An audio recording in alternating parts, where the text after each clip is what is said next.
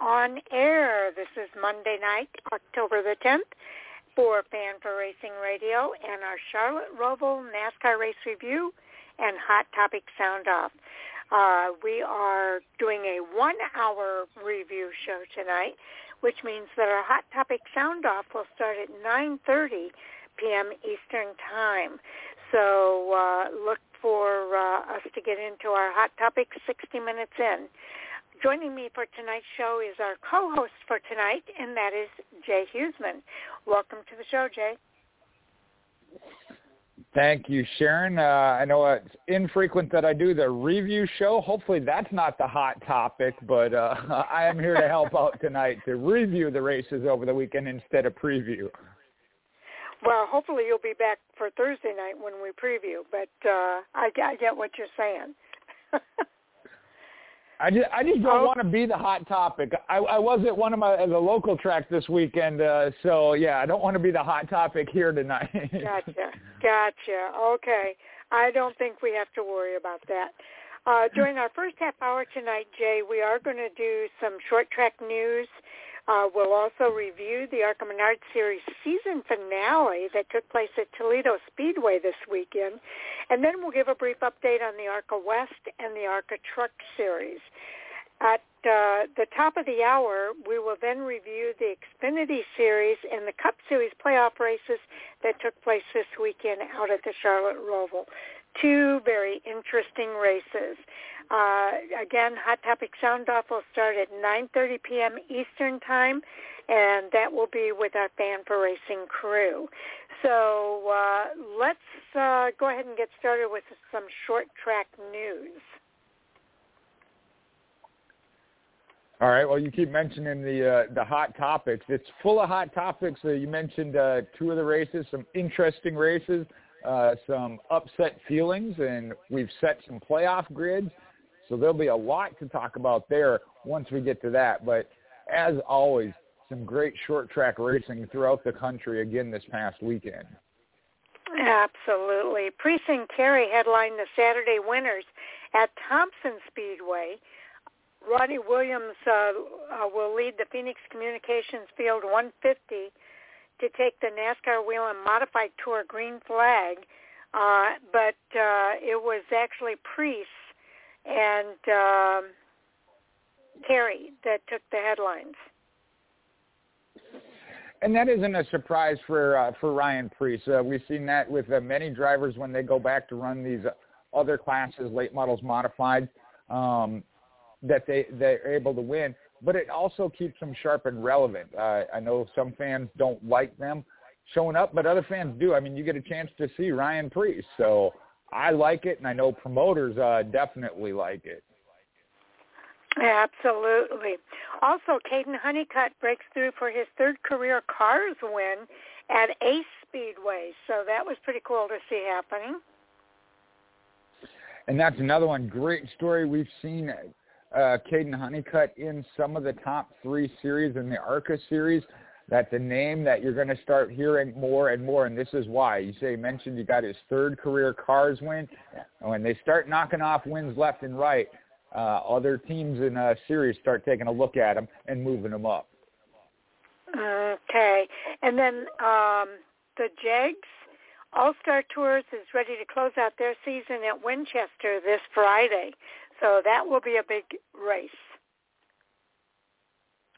It certainly will be. I know we talked about that a little bit already on the preview, and I'm sure we will again this week as we get ready for some of these more final events or last few races of the series. Looking forward to that. It does mean the end of the season, so that's always a little bit of a damper. I know we talk about this, that break is nice, but it's like a week, maybe two, and then we're like, what do we do? Exactly. Now, I will say, too, that NASCAR drivers are always part of the feature that take place out at Racing America. Kyle Larson has approval to seek an Indianapolis 500 opportunity. So that should be interesting. Another driver expressing some interest in that. Excuse me. That is very interesting. We heard a lot of talk about Kyle Busch when he switched over to Chevrolet and Richard Childress Racing. For Kyle Larson, we know that he does a lot of outside racing. I think that would be a huge crossover one. I know he's done pretty good when it comes to racing at Indianapolis with the NASCAR Cup Series. So to see him in an Indy car, we know the talent he has as far as a driver. So, yeah, that's going to be super interesting if that comes to fruition. Absolutely. Flow Racing has a lot of recaps from the racing that took place this past weekend. You can always watch the replays of those races and catch up on everything that's happening in the short track racing world.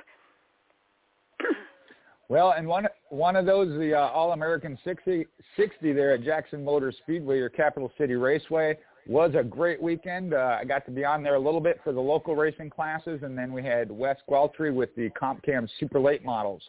So that was a big weekend for us there at Jackson Motor Speedway. And you said a few up there that you could watch. There's a lot. You can spend hours and hours a week, take a week off and just watch racing off of Flow Racing. Exactly. If you didn't catch the races this weekend, you can certainly catch the replays, and there are plenty to choose from. Cole Duncan wins the All-Stars finale. Tyler Courtney is crowned a champion in Fremont, Ohio. Perfect Talladega night helps Tim McCready clinch the Lucas Oil title, and Justin Grant ends a 6-month USAC midget drought at the Harvest Cup. So, again, just so many different storylines to follow over at Flow Racing. And we will also on Thursday be talking about other racing action that will be taking place in the upcoming weekend as well. And, again, so many of those races are available for live streaming through either Racing America or Flow Racing. And they get you up to speed. You just added something there I didn't know. I had heard that Tim McCready had won that race over at Talladega, the Hornet's Nest. I didn't know that clinched the championship for him, though. So congratulations to Tim McCready with the Lucas Oil Late Model Series. Yes, indeed. Okay. I'm going to go ahead and move on now, Jay, over to the ARCA Menards Series so that we've got plenty of time to talk about it, because there's so much that happened with this ARCA Menards Series season finale at Toledo Speedway this weekend.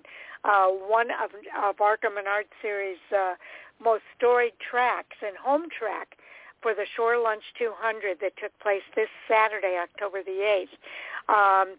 There was championship drama, hot tempers, and a thrilling finish were all part of the equation that made up Saturday's Shore Lunch 200 at Toledo Speedway. But when it was all said and done, it was Nick Sanchez and Sammy Smith as the drivers who were left smiling.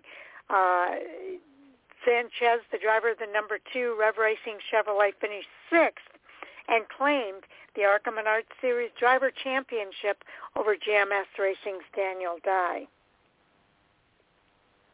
Well, to start with, talking about the championship, unfortunately, I saw where Daniel Dye had a mechanical problem dropping out of the race. Mm-hmm. This one was going to be, I would have been happy for either driver winning this championship.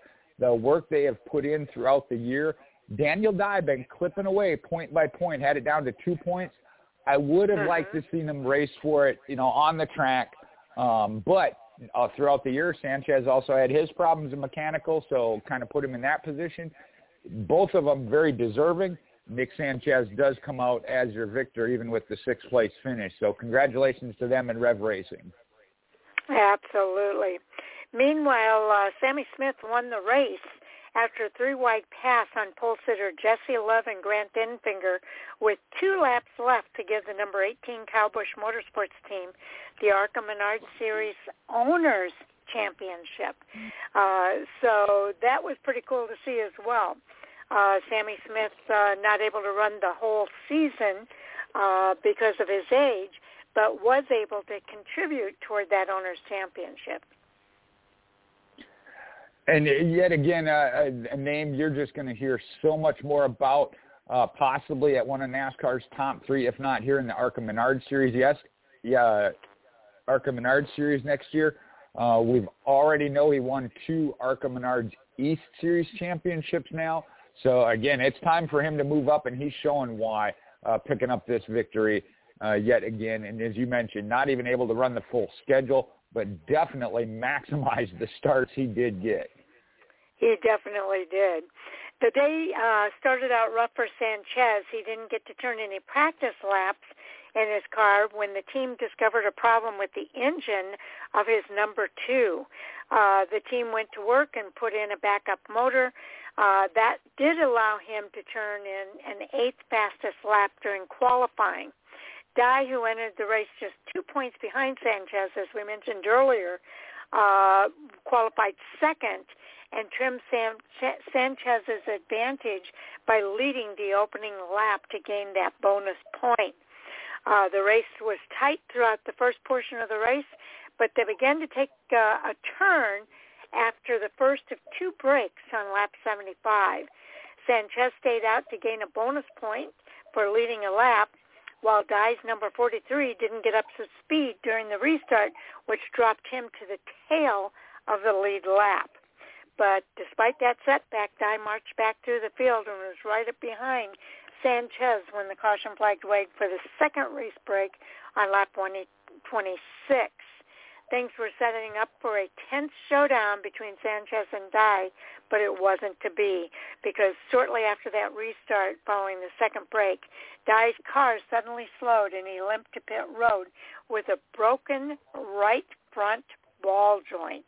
The mechanical issue dropped Dye more than 30 laps down, which all but guaranteed that Sanchez would get that ARCA Menards Series championship. And this is how it's been all season long, just an absolute back and forth. As I mentioned, both of these drivers are very deserving of this championship, and it came down to that one problem. If you watch the race throughout its entirety, the points back and forth, like I said, it's been that way all year. So, unfortunately, with the celebration of victory, you have that heartbreak of defeat on the other side of it for Daniel Dye and the GMS team. Yeah, it is unfortunate, but it is a part of any kind of sport. But the drama was continuing all the way to the end of the race. And now we're talking about the battle for the ARCA Menards Series win for the Shore Lunch 200. It came down to the final 4 laps. Love started from the pole and dominated the race in the number 20 Venturini Toyota. The team looked to secure the series owners championship. However, in the closing laps of the race, the 2015 ARCA Menards Series champion Grant Enfinger began to close the gap on Love and challenged him for the race lead with just 4 laps left. Grant Enfinger initially cleared Love for the lead, but Love crossed over and drove back under the driver as the two battled for the race lead and the victory. However, Sammy Smith, who was riding in third, made his presence known, and during turn 1 with 2 laps left, Smith used the front bumper of his number 18 Toyota to move Love out of the way. And, of course, that opened the door for Smith to dive under both cars of Love and Enfinger to take the race lead and steal the victory. No, but he didn't wreck anybody, but he did use the bumper, and it pushed Jesse Love up the track a little bit into Grant Enfinger. Everybody kept control of their car. But it put Sammy Smith into the lead, and that win was his series best 6th win of the season. It was enough for the number 18 Kyle Busch Motorsports team to win that owner's championship. Love, however, was not too happy with the move, and he attempted to show Sammy Smith exactly how I felt, but officials intervened and then escorted him away while the so there was a little drama at the end of this race. I don't know if you saw that finish. I did see some clips of it, and it's not the first time we've seen what looks to be 2 vehicles in victory lane, or one trying to celebrate and another one trying to prevent it. I think it was Robbie Gordon that really did a burnout alongside somebody feeling he had won the race. But for Sammy Smith, you mentioned it was part of the Owners Championship for the number 18 of Kyle Busch Motorsports. They're still racing for not just the win, but the Owners Championship. And you mentioned it. It wasn't a wreck, but it was a bump and run or a nudge that got him into that position. And I know depending on your stance here at Fan4Racing, we have several opinions on that when it comes to the bump and run or nudge, especially on a short track. You almost, I want to say, kind of expect it. That's true, and we were talking about the closing laps, and as you mentioned, those drivers, Jesse Love and Sammy Smith, they were racing for their Owners Championship, and they definitely both wanted that for their teams. So it was an exciting race.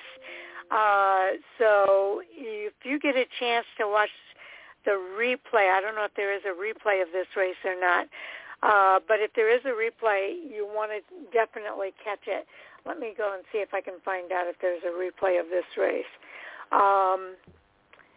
October 8th, Flow Racing, no replay. It was on MAV TV Motorsports. Sometimes if you have MAV TV, they will do a replay.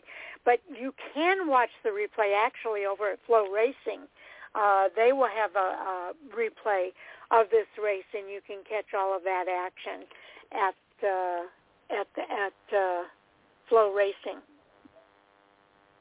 Well, we talked about them a little bit earlier. Again, I appreciate the platform that Flow Racing provides for those that can't get to some of these races or catch up on them. So, yeah, that's great. You get to go back and see it. I say the clip I saw was just of the post-race situation there with Sammy Smith and Jesse Love, not the entirety replay of the race, which was an exciting one. They always are. These ARCA Menards Series, and I know, Sharon, thanks to you, I've had the pleasure to go to quite a few of them. Not recently. Hopefully we can get back to that. But I'll be at one Thursday night or Friday night. ARCA West. Oh, yeah? Oh, okay. Really? They're at the Bull Ring in Las Vegas this Thursday. Oh, you didn't know I was headed to Las Vegas this weekend? Huh? No, I didn't know you were going out for that one. That's a big one to go to. Yep. So hopefully I'll get to see Sal when I'm out there, too. Absolutely. That's great. And I have to say thank you for not inviting me to that one because you know I am a gambler, as we've talked about throughout all the stuff we do here. So I appreciate you not inviting me to go with to Las Vegas. Well, actually, my brother got tickets for us based on as a birthday gift to me. So that was pretty nice of him. Oh, that's good deal. Good deal. I know he's come to a couple of the races that I've been to, so that's great. Yep. So anyway, let's go ahead and cover real quick here the finishing order for the Shore Lunch 200. Let's go 3 by 3. We mentioned that Sammy Smith and Jesse Love came in second. It was Grant Enfinger in third, and then you can pick up on 4 through 6. All right, fourth place was Taylor Gray, another rookie in the DGR machine, another name you're going to see a lot of, followed by fifth place was Rajah Caruth in another Rev Racing one, and I'll hit something on him in a minute. But then sixth place we mentioned Nick Sanchez, bringing home the finish that did secure him the championship.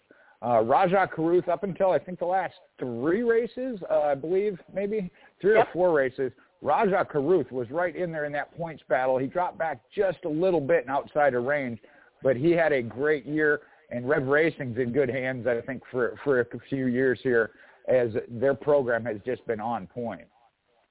Okay, we'll cover the top 10 here with Landon Pemilton coming in 7th, Matthew Gould finished 8th. Greg Van Ault came home with that number 9 finish, and Amber Balkin rounds out the top 10. And the standings for the ARCA Menards Series, the final standings, do you want to cover that, Jay? All right, let me see if I can get that pulled up real quick. Main series. And it's great to see a couple you mentioned there just in the top 10, though, that have been guests here. Greg Van Alst, a fairly regular guest here on Fan4Racing. Amber, I know, has been on at least once or twice. So the final standings, though, mentioned, yep, that's true, all 20. It ended up being a 2-point difference between Nick Sanchez and Daniel Dye. Rajah Caruth, I mentioned, ended up now 39 points back, but had one heck of a season. Greg Van Alst ended up in the 4th spot. Was 126 points back, but 5th place goes to Sammy Smith. Only made 16 of the 20 starts. You mentioned 6 victories on the year, including this past one. They almost got 4th there. He was 1 point behind Greg Van Alst. So even in limited starts, comes home in the 5th spot there. Amazing. The next 5 were Tony Breidinger, Amber Balkin, Brad Smith, Taylor Gray, and Jesse Love rounds out the top 10 there in the ARCA Menards Series. I can't wait to see how many of these drivers come back next season for the ARCA Menards Series to contend for that title. I'm really hoping Sammy Smith is one of those drivers.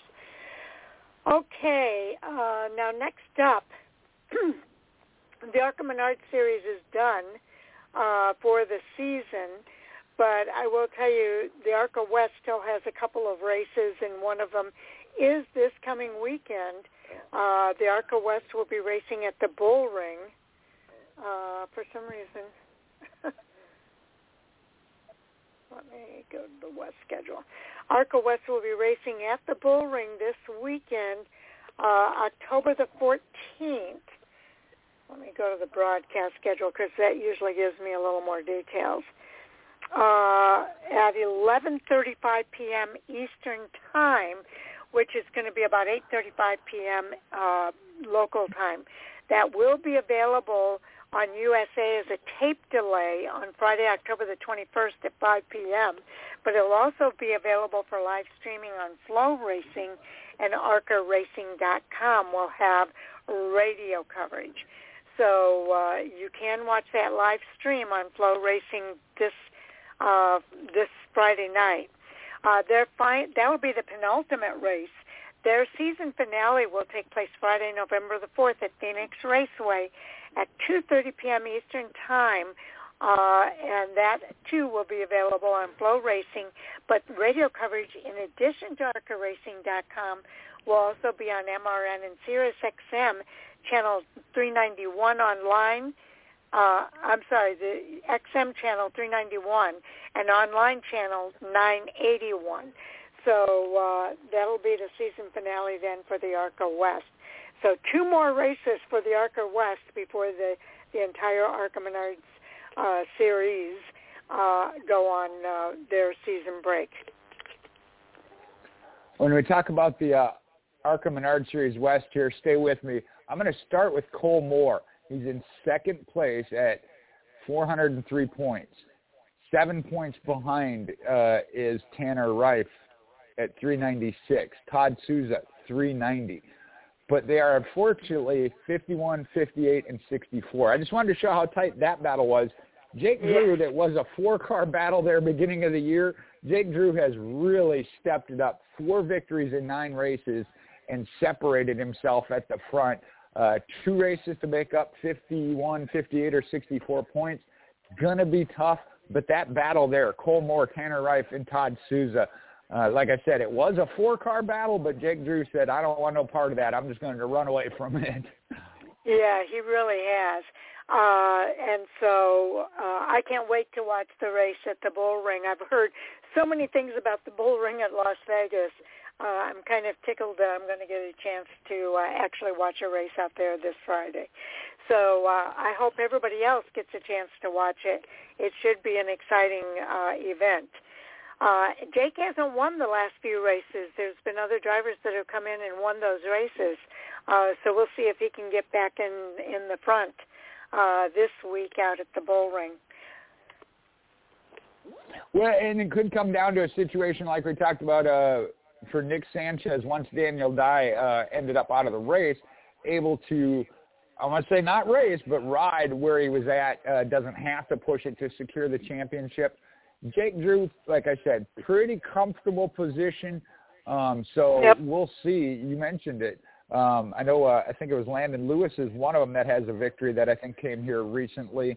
Looking at the others, Cole Moore does have one victory, as well as Tanner Reif having two. And those are the only other ones other than Jake Drew. But you mentioned they have come here as of recent, so we'll see. That might change. It might get closer than he likes going into that final race in November. So time always tells the rest of the story. Also, just a quick update on the NASCAR Truck Series. They did not race this past weekend, but their next race is coming up. The Baptist Health 200 will be at Homestead Miami Speedway at 1:15 p.m. Eastern Time on Saturday, October the 22nd. So that's not this weekend, but the next weekend. It will be televised on Fox Sports 1, and the MRN and Sirius XM Channel 90 will have radio coverage as well. So stay tuned for that next Truck Series race, the Baptist Health 200. I think I'm correct in saying that is an elimination race for the Truck Series. It is. You are correct with that. And I was trying to pull up the driver points here real quick, as we will get down to our final four championship contenders following Homestead. And right now, loading. Yes, there that is an elimination race. That will determine who the final four drivers are going to be at Phoenix. It will indeed. And we just talked about him here in this ARCA Menards Series. Unfortunately, right now, Grant Enfinger, one of the Truck Series regular drivers in the A spot, is one of them that's under the cut line, as well as Ty Majeski, who just picked up his first career win to advance through a round, John Hunter Nemechek, and Stuart Friesen. Those are your four. All right, let me go back to Stuart Friesen in a minute. But right now, those are the four that are below the cut line. The cut line is actually a tie between Christian Eckes and Stuart Friesen, tied at 3,086 points. Christian Eckes has the tiebreaker, which is the best finish in this round. So for the first two races, and I don't have it off the top of my head what the finishing positions are between them, but I know they're tied, and the advantage goes to the best finish in this round. Yes. So that's going to be interesting to see what happens at that race at Homestead, Miami. And I know these drivers are looking forward to it. This will be the race that tells us who the final four will be out at Phoenix. 4 drivers will be eliminated after the race at Homestead, Miami. And just to continue up there right now, at the top 3, it's Ben Rhodes in third, Zane Smith in second, and Chandler Smith as your top 2. Ben Rhodes only 3 points above that tie for the cutoff. So points-wise, still even in that battle of could be eliminated based on points. Yeah. If you look at the driver point standings after Talladega, let's see. Oh, yeah, they repeated. Okay, they repeated the information. Yeah, they've got Ty Majeski, Chandler Smith, Zane Smith, and Ben Rhodes all above that cut line. But Ben Rhodes is vulnerable. He's just 3 points above that cut line. And then Stuart Friesen and Christian Eckes are tied, like you mentioned, below the cut line. So a lot can happen. John Hunter Nemechek within 5 points of that cut line. So it's anything can happen at Homestead, Miami. It's going to be interesting to see what happens. Ben Rhodes is typically pretty good on the 1.5-mile tracks, but I've got a feeling we might see something happen like what we saw in the Cup Series. Christopher Bell was below the cut line and won his way into the playoffs with that race that just took place out at the Roval. I think we're going to see maybe that happen in the Truck Series. You're right, and that was an interesting one. We're going to review that here in just a minute, but you corrected something for me there. I said Ty Majeski got his first career win to advance. that was in this round. So I showed him in 7th. You mentioned it. He is locked in, which puts Ben Rhodes on the cut line. That tie between Eckes and Stuart Friesen is for the first spot out. They need 3 more just to get in. So I apologize for that. I didn't realize that was in this round. Yes, that's in this round. So that determining race will be at Homestead, Miami. Okay, we're going to go ahead and move on now to the Xfinity and the Cup Series. The Xfinity Series was actually at the Charlotte Roval this weekend, and it was a big win for A.J. Allmendinger. He also recently won at Talladega, so 2 in a row for the races, but his 4th victory at the Charlotte Roval at the age of 40, driving for team number 16, Nutrien Ag Solutions Chevrolet, with Colleague Racing and his crew chief Bruce Schlicker. He won his 15th victory in 89 Xfinity Series races, his 5th victory and 26th top 10 finish in 22, and his 4th consecutive victory at the Charlotte Roval, the series' most consecutive wins on a road course. Ty Gibbs finished 2nd, posting his first top 10 finish in 2 races on the Roval, and his 19th top 10 finish this season. Noah Gragson posted his 3rd place finish, his 4th top 10 finish in 4 races at the Roval, and Sheldon Creed, who finished 16th, was the highest finishing rookie.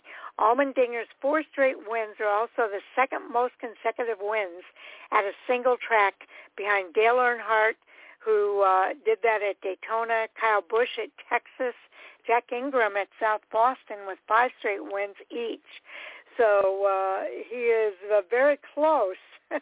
If he does it again next year when they race at the Roval, he's very close to tying those great drivers from NASCAR's past. And if you don't understand the strategy when it comes to a road course or a Roval like this, A.J. Allmendinger talked about it. Winning at Talladega, he said he could go out and strictly try to win the Roval race. The way the strategies play out, you kind of either got to choose to go for stage points throughout the race or set yourself up to be in the right position to go for the victory. And that was what he wanted. He went out and did it. And this is why Colleague Racing wants him full-time, going to take him full-time back into the Cup Series next year with Colleague Racing for this reason. He may go into the Cup Series as a defending Xfinity Series champion. That's true. Okay, after taking the lead late in the race, Allmendinger went on to win the Driver of the Cura 250. It was his 5th win of the year and 4th straight at the Roval. He's just 1 win shy of tying those drivers that I mentioned earlier for the most wins at a single track. Ty Gibbs again finished 2nd despite leading 24 laps. Noah Gragson finished 3rd, followed by James Davidson and Justin Allgaier, who round out the top 5. Alex Labbe took the checkered flag in 6th. Brendan Jones, Josh Berry, Ryan Sieg, and Landon Castle round out the top 10. It was Allmendinger who won the opening stage, while Jones claimed the playoff point by winning the 2nd stage. Ryan Sieg, Daniel Hemrick, Riley Earps, and Jeremy Clements were all eliminated from the playoffs. There were 8 lead changes among 6 drivers and 9 cautions for 15 yellow flag laps. The average speed of the race, 70.771 miles per hour. Your thoughts, Jay, about those top 10 finishers? Well, I was kind of looking at there as you talked about it. 7 of the top 10 were playoff drivers of the 12 that were eligible. And even Ryan Sieg, unfortunately, got himself a 9th place finish. Wasn't quite enough to continue on. And that's why we talk about this throughout not just the regular season, building up playoff bonus points, but in these round of 3 races, every point matters. Because Ryan Sieg had a great finish, had a great season, making it into the playoffs, but not going to be one to advance even with that top 10 finish. The top 3, 4, well, let's go 5, 6. I'd say the top 6 could have been any one of them as far as shuffling up. Very good road racers. A.J. Allmendinger, the king, if you will, at the top of that list. But Ty Gibbs, Noah Gragson, James Davison, Justin Allgaier, and then Alex Labbe makes a few starts, generally on the road courses, driving the number 36, come home with the 6th-place finish after starting 12th. So you can see that shuffling, and there's a reason that these guys bring in road course drivers for these races because, again, Alex Labbe coming home in the 6th spot. Great finish for that number 36 team. Okay. 3 drivers finished outside the top 10. Sam Mayer, playoff driver, finished in 11th place. Jeremy Clements, 14th. And Daniel Hemrick finished in 17th place. Also, there were a few people leaving the race early. Chris Wright had an accident on lap 7, ending his day. Josh Williams had a track bar issue. He left the race on lap 35. Marco Andretti, how exciting was that to see him at the racetrack? He was involved in an accident on lap 45, taking him out of the race. Kaz Gralla finished with lap 59 with an accident. Josh Bilicki was laps down. That looks like about 6 laps down. So he only put in 66 laps. Patrick Gallagher had an engine issue on lap 67, taking him out of the race. Riley Earps was involved in an accident on lap 67. That took him out of the race. And then some drivers finished laps down. Andy Lally ended on lap 69 of 72. Sage Karam out on lap 70 of 72, as well as Austin Hill. So those guys finished laps down, but they did finish the race. The margin of victory on this race, 0.582 seconds. And there are some great stories there. Unfortunately, the finish that they got is not one of them. You mentioned Big Machine Racing had brought in Marco Andretti for his first NASCAR race. Wished it had gone a little bit better for him, but I think we're going to see a little bit more of him here as he's won the 2022 SRX Championship, now getting a start here in the Xfinity Series. I think he's got that racing bug back in him again. It sounds like it. It sounds like we might see him again. I know in the Cup race, Connor Daly was in that race, and he really enjoyed it. But there were quite a few here in the Xfinity Series as well. Preston Pardus was one of those guys. Scott Heckert, always good on road courses. Andy Lally was in the race. Patrick Gallagher, Marco Andretti we had mentioned already. James Davidson coming home with that top 4 finish. So really good to see these other guys cross over into NASCAR for this event. Let's go ahead and the other one there that I'm sorry, okay, go ahead. The other one in there in the middle was 15th place. I know we kind of covered the top and the bottom, but in the middle, finishing 15th was Daniel Kvyat in the number 26 for Sam Hunt Racing. Started 24th, moved up to 15th. So that's another one. And you're right. I mean, what that brings to the sport on both sides with the crossover, I think has been a really big thing, especially here in recent years, and I hope to see more of. Yes, indeed. Now, for the Xfinity Series, just to kind of put this into perspective, they will also be racing this weekend out at the Bull Ring, but that is not their elimination race. Let's see here. They have actually their elimination race was this past weekend out at the Roval. So they're starting the next 3 races for their round of 8. They'll race at Las Vegas Motor Speedway on Saturday, October the 15th.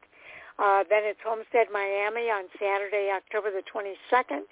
And then Martinsville will be the next elimination race here in the Xfinity Series. That race will take place on Saturday, October the 29th. So 3 more races for this round of 8, and we'll find out who the championship 4 are after Martinsville. So what are the points as they stand right now going into this round of 8, Jay? Well, as they reset him, it's going to be Noah Gragson at the top with 3,056. He's picked up those 56 playoff points. The top 8 now reset to 3,000. The bonus points you've picked up get added to that. So he goes to 3,056 as your leader. A.J. Allmendinger closing that gap up after winning the regular season championship, but dropping to, I think he started at 4th. He's now got 44 points. He'll start at 3,044. Then you got Ty Gibbs at 3,038, 18 points back. 3,033 for Justin Allgaier. Josh Berry, this is where it starts to get a little closer to that line already. Josh Berry at 3,022. Austin Hill at 3,018. Brandon Jones at 3,011. And Sam Merritt 3,005. So the cut line for the 4 to go to the transfer would be Justin Allgaier in 4th at 3,033. Berry would be 11 back. Hill, 15 back. 22 back for Brandon Jones. Sam Mayer, kind of in that position of not quite starting out in a must-win situation, but he's certainly going to need to focus on, if not winning, picking up some major points, stage points, because he's got to climb over 4 drivers just to get in on points. So this round, I think, gets really intense about, especially, like I said, starting with Sam Mayer, Brandon Jones maybe even win already, because waiting on points, you're going to put yourself in a major hole. Exactly, and the earlier they can get that win in the round, the more comfortable they are, because a win right now puts them in the Final 4 that can contend for the title at Phoenix. So they want to get that win as early in this round of 8 as they possibly can. So Martinsville's going to be exciting because that's the last chance race for them to figure out who are the drivers that are going to be part of that Final 4. 3 races, so only 3 drivers will get in possibly on wins, and only 1 driver on points. But if they do like they've been doing in a lot of these series lately, non-playoff drivers have been winning, which leaves it open, another seat open to get in on points. Sharon, the way our Brave Wings link up is just amazing. That's kind of what I was going to highlight. I mentioned it with Ty Majeski, and I'd forgot his win came in that round. He didn't have to worry about Talladega or the Roval. So the first race, very important, especially like I mentioned here, starting with Sam Mayer, Brandon Jones, get that victory, knock it out of the way, and you don't have to worry about points. The middle race, that one's kind of I don't want to say a wait-and-see one, but then at Martinsville, then you're going to ramp up for those that are in that position. As we get ready for the Cup Series review, Christopher Bell showed it. He had to go out and win, and he did it. And that changed everything for those in the middle that may have been thinking they were good on points. Yep, that's right. You can never count on that, especially with this next-gen car. Christopher Bell came from, and we'll move right into the Cup Series with that, Christopher Bell came from being below the cut line. At one point, I think he was 4 drivers, the 4th driver below the cut line, and he went out there and won that race to advance onto the playoffs. Of course, that meant disappointment for some other drivers, and we'll talk about that. But Christopher Bell, at the age of 27 for Team DeWalt Toyota in the number 20 at Joe Gibbs Racing, and crew chief Adam Stevens took his 3rd victory in 104 Cup Series races. It's also his second victory and 18th top 10 finish this year, and his first victory and second top 10 finish in 3 races at Charlotte Speedway's Roval. Kevin Harvick finished second, posting his third top 10 finish in 5 races at the Roval, and his 15th top 10 finish this year. Kyle Busch finished third, posting his second top 10 finish in 5 races at Charlotte's Roval, and Austin Cindric was 21st. He was the highest finishing rookie of the race. I won't steal the thunder here from the points, so we'll get into that in a few minutes. But I do want to get into the race that took place there, because it was, it was changing all the time if you were watching the points throughout the race. But Christopher Bell won the Bank of America Roval 400 at Charlotte Motor Speedway for his second win of the year, and the first at Charlotte, and the third career win. He pitted late in the race under caution and was able to move back through the field to take the lead from Harvick with just 2 laps remaining. That pit stop turned out to be the winning move of the race, because he took on fresh tires that helped him to compete in those closing laps. Harvick finished second, followed by Kyle Busch. Then it was Allmendinger and Haley rounding out the top 5. Buescher, Wallace, Reddick, Briscoe, and Dillon round out the top 10. The pole winner, Joey Logano, finished in 18th place. There were playoff drivers that had some problems.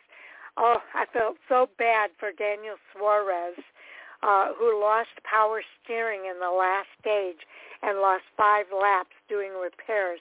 He ended up finishing in 36th place, and I've seen posts from him today. Every part of his body is in pain today, and that's the kind of effort it took from him to try to do his very best under very difficult circumstances. Ross Chastain made contact with the wall late in the race and bent his control arm. He had to go behind the wall for repairs. He ended up finishing 37th. Kyle Larson had a toe link issue with 10 laps left and lost 5 laps, forcing a 35th place finish for the defending champion. Austin Cindric was in position to advance in the playoffs, but he ended up spinning on the last lap. So we'll talk about those drivers that advanced to the round of 8 and those drivers that were eliminated. But I will tell you, Stage 1 was won by Joey Logano. Stage 2 was run by Ross Chastain. There were 10 lead changes among 8 drivers and 4 cautions for 10 yellow flag laps. There was also a 6-minute red flag for a track repair on lap 108. The average speed of the race, 86.661 miles per hour. Jay, your thoughts about those top 10 finishers? Well, wow, yeah, there is so much. Just the top 10. Awesome to see, and this is why we like the playoff setup the way it is. Christopher Bell, the only way he advances is to win the race, and he does it. Some things maybe played into that. I know you mentioned 4 cautions. I was driving home, so I had to listen to this on Sirius XM radio. I haven't actually watched the race yet, but I know throughout even just the portion I got to listen to, every 3 to 4 laps they were updating the points because it was changing that quickly. For Christopher Bell, it wasn't changing. He was always in that last spot. The only way was for him to win it. I think it was one of the roads, the signs, sponsor signs that had come off its poles and gotten onto the track. They had to throw the caution for that. Then we had, you mentioned the red flag for the track work. Mm-hmm. With that, just making that pit stop, had the second caution not come out, I still think he was going to run down Kevin Harvick. They were keeping an eye on that. But once you got that second caution there in the final few laps, that put him alongside Harvick. He had the fresher tires. It was a don't make a mistake, and I think it was his at that point. But then you talk about these playoff drivers pushing a little hard. Kyle Larson, Ross Chastain both admitted They pushed a little too hard, got in the wall. That was what caused their problems on the car. But the mixture, you see Kevin Harvick no longer in the playoffs, Kyle Busch, A.J. Allmendinger as not even a series regular. He's just getting ready for next year. Kaulig Racing been running that car with multiple different drivers. And Justin Haley as your top 5. 2 of them not even in the championship talk throughout the year. Kevin Harvick, Kyle Busch were in the playoffs but got eliminated. Then you got Chris Buescher, Bubba Wallace, another 2. Looking at the future right now, Chris Buescher and Bubba Wallace. The future for those 2 teams, RFK Racing and 2311, I think for next year looks super strong. It's going to be interesting. I know I'm already on 2023. We're not even through finishing up here. But that's what this finish tells me, you know. Yeah, I'm excited about the championship this year, but there's storylines of what's coming over the next few years. A.J. Allmendinger are going to be full-time next year. So that's what I like, is you're not just looking at this year, right here, right now. This is down the road, and these teams that are building momentum, you know, what more can you do if you're outside the playoffs but start building and building for next year? And these teams are on the uptick. Yes, indeed. And amazingly, there were only 3 playoff drivers who finished in the top 10. Christopher Bell, of course, who won the race. Then it was Bubba Wallace, who finished 7th, and Chase Briscoe, who finished in 9th place. The drivers below the cut line, Denny Hamlin finished in 13th, William Byron 16th, Joey Logano 18th, Chase Elliott finished 20th, Austin Cindric 21st, Noah Gragson. Why is Noah Gragson in here? He's driving for owner's points, I guess. There you go. He finished in 23rd. The Ryan Blaney, 26th. Kyle Larson, 35th. Daniel Suarez, 36th. And Ross Chastain in 37th.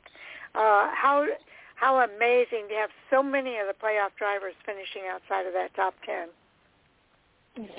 Well, and this is what I talked about with it of depending on what position they were in. I know Joey Logano talked about it. He was in a solid position in points going into it. He started on the pole. He said he went for that stage 1 victory and that playoff point moving into the next round.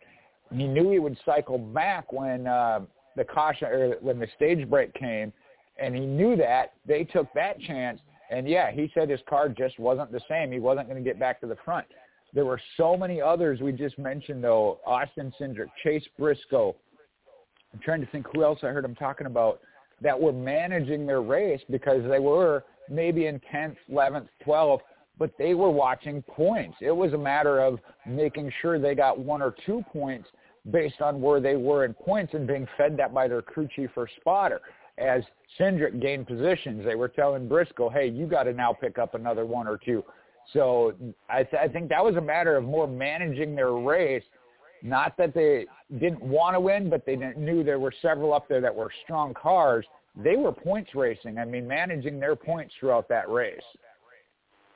Yes, they were. A couple of drivers had some issues. Daniel Kvyat had an engine problem that took him out of the race on lap 17. Joey Hand out on lap 79 with an accident. How disappointing for him. But those were the only 2 accidents or engine issues. The rest of these drivers, 27 cars finished on the lead lap, but the rest of these drivers all finished a lap or more down. We'll start with Harrison Burton, Mike Rockenfeller, and Todd Gilliland all finished 1 lap down. Josh Williams, J.J. Yaley, Loris Hezemans all finished 2 laps down. Connor Daly was out on lap 109. Kyle Larson and Daniel Suarez were out on lap 107. And Ross Chastain, lap 103. And when I say they were out, they're actually laps down. They did finish the race. They just didn't complete all of the laps. Connor Daly, another crossover driver that came over from IndyCar, I did see some posts from him, and he was really happy with the race that the Charlotte Roval, and it sounds like he definitely wants to come back and race some more in the NASCAR. And he admitted these cars are tough to drive. Well, and that's what today, after I got home, I was able to watch. I was watching the qualifying, and I know he had an incident there, talked about that, so I think he ended up with like 6 laps of practice. Hadn't even sat in the car until he got there for practice on Saturday. So he did a great job. Unfortunately, did have that incident again during the race. But like you said, it's not going to keep him down as he's looking forward to possibly doing this again. And I do hope to see him again to show what talent he has. As we always say, the actual finish doesn't always necessarily indicate how they ran the race itself. Oh, okay. Wow. So, okay, so that is very always very good that we have the crossover drivers. The margin of victory in this race was a little bit more than the other race. It was a 1.790 second margin of victory, which tells you just how strong Christopher Bell's car was once he got out front. So that was quite a victory, and it made it exciting. This elimination race just reminds you that with the thrill of victory, there is also the agony of defeat. Kyle Larson looks so dejected, and I know I'm getting ahead of myself here, so why don't you go ahead and talk about the points? Well, with the reseeding, then, we did unfortunately eliminate several drivers. You mentioned starting with Austin Cindric, who at one point was spun on that final lap. Daniel Suarez, I know that's why he said he hung out there and fought that power steering issue. He ended up in the 10th spot. Then Kyle Larson. Oh, that's right. I'm missing one because of Alex Bowman. Alex Bowman had been eliminated. You mentioned Noah Gragson riding in the 88 there, or 48. I still call it the 88. The 48 to fill in for him and are still battling in the Owners' Championship. But then you got Kyle Larson. So Chase Briscoe is the one that was in. He'll start the playoffs now in the A spot with 4,009 points. Denny Hamlin at 4,013. William Byron at 4,015, along with Ryan Blaney at 4,015. Christopher Bell, with that victory and added those 5 bonus points, he's going to start this next round in 4th spot with 4,018. 3 more above him, Ross Chastain, 4,021. Joey Logano, 4,026. And greedy as he is, you got to be, Chase Elliott starts this next round at 4,046. He had a great car. He wanted those 5 more points because that would almost secure him being able to ride the next 3 races and get into the championship 4 if he doesn't get a win. And he was one, too. With that spin, kind of pushed him down in the points, but he had those points cushions built up. So that's why those stage points, single points, and then 5 points for the victory, so important. Chase Elliott starting right back up at the top. Yes, indeed. So it's going to be exciting. Their next race is coming up here at Las Vegas Motor Speedway. And let me kind of give you the rundown here of the season and how that's going to finish up here. They're starting their round of 8 at Las Vegas Motor Speedway this weekend, and then they head to Homestead, Miami on October 23rd, and then it's Martinsville Speedway. So it pretty much mirrors the Xfinity Series. Martinsville is the elimination race. And after that race, we will know who the final 4 championship contenders are that will compete for that championship title at Phoenix Raceway on November the 6th. So 3 more races and then the season finale. So it's winding down, Jay, and it's the intensity, I think, is really going to ratchet up. And I know we didn't see it quite as much here, a little bit with this Roval this weekend, but just looking at that points reset, I mentioned Christopher Bell in 4th is the cut line. 3 points back, you got Ryan Blaney, William Byron. 2 more points back for 5 points is Denny Hamlin. And Chase Briscoe at 4,009 is only 9 points out. That's 9 points, less than double digits throughout the next 3 races. So, yeah, you're going to see a lot of points racing within these races and a lot of extreme racing for a single position or two throughout these next 3 races. I think so. This, none of the drivers are saying that these tracks are in their favor with this next-gen car. So a lot can happen over these next 3 races. But we are at the bottom of the hour, and it is time for our NASCAR Hot Topics Sound-Off. And joining us for tonight's Hot Topics, Jay, is Mike Orzel. Welcome to the show, Mike. Hello, good to be back with everyone. All right. Mike, since you're coming in at this point, why don't you kick it off with our first hot topic here tonight? Well, there was plenty of controversy this weekend, and I'll just pick one out, and we'll start with it.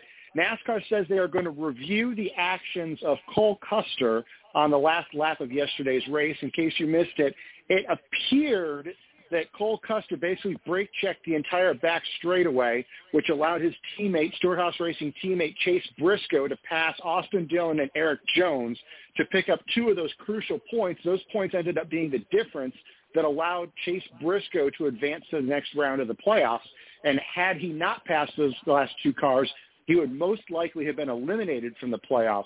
So it looks like there may have been some team orders or at least some shenanigans in play, potentially manipulating the end of the race to benefit the teammate.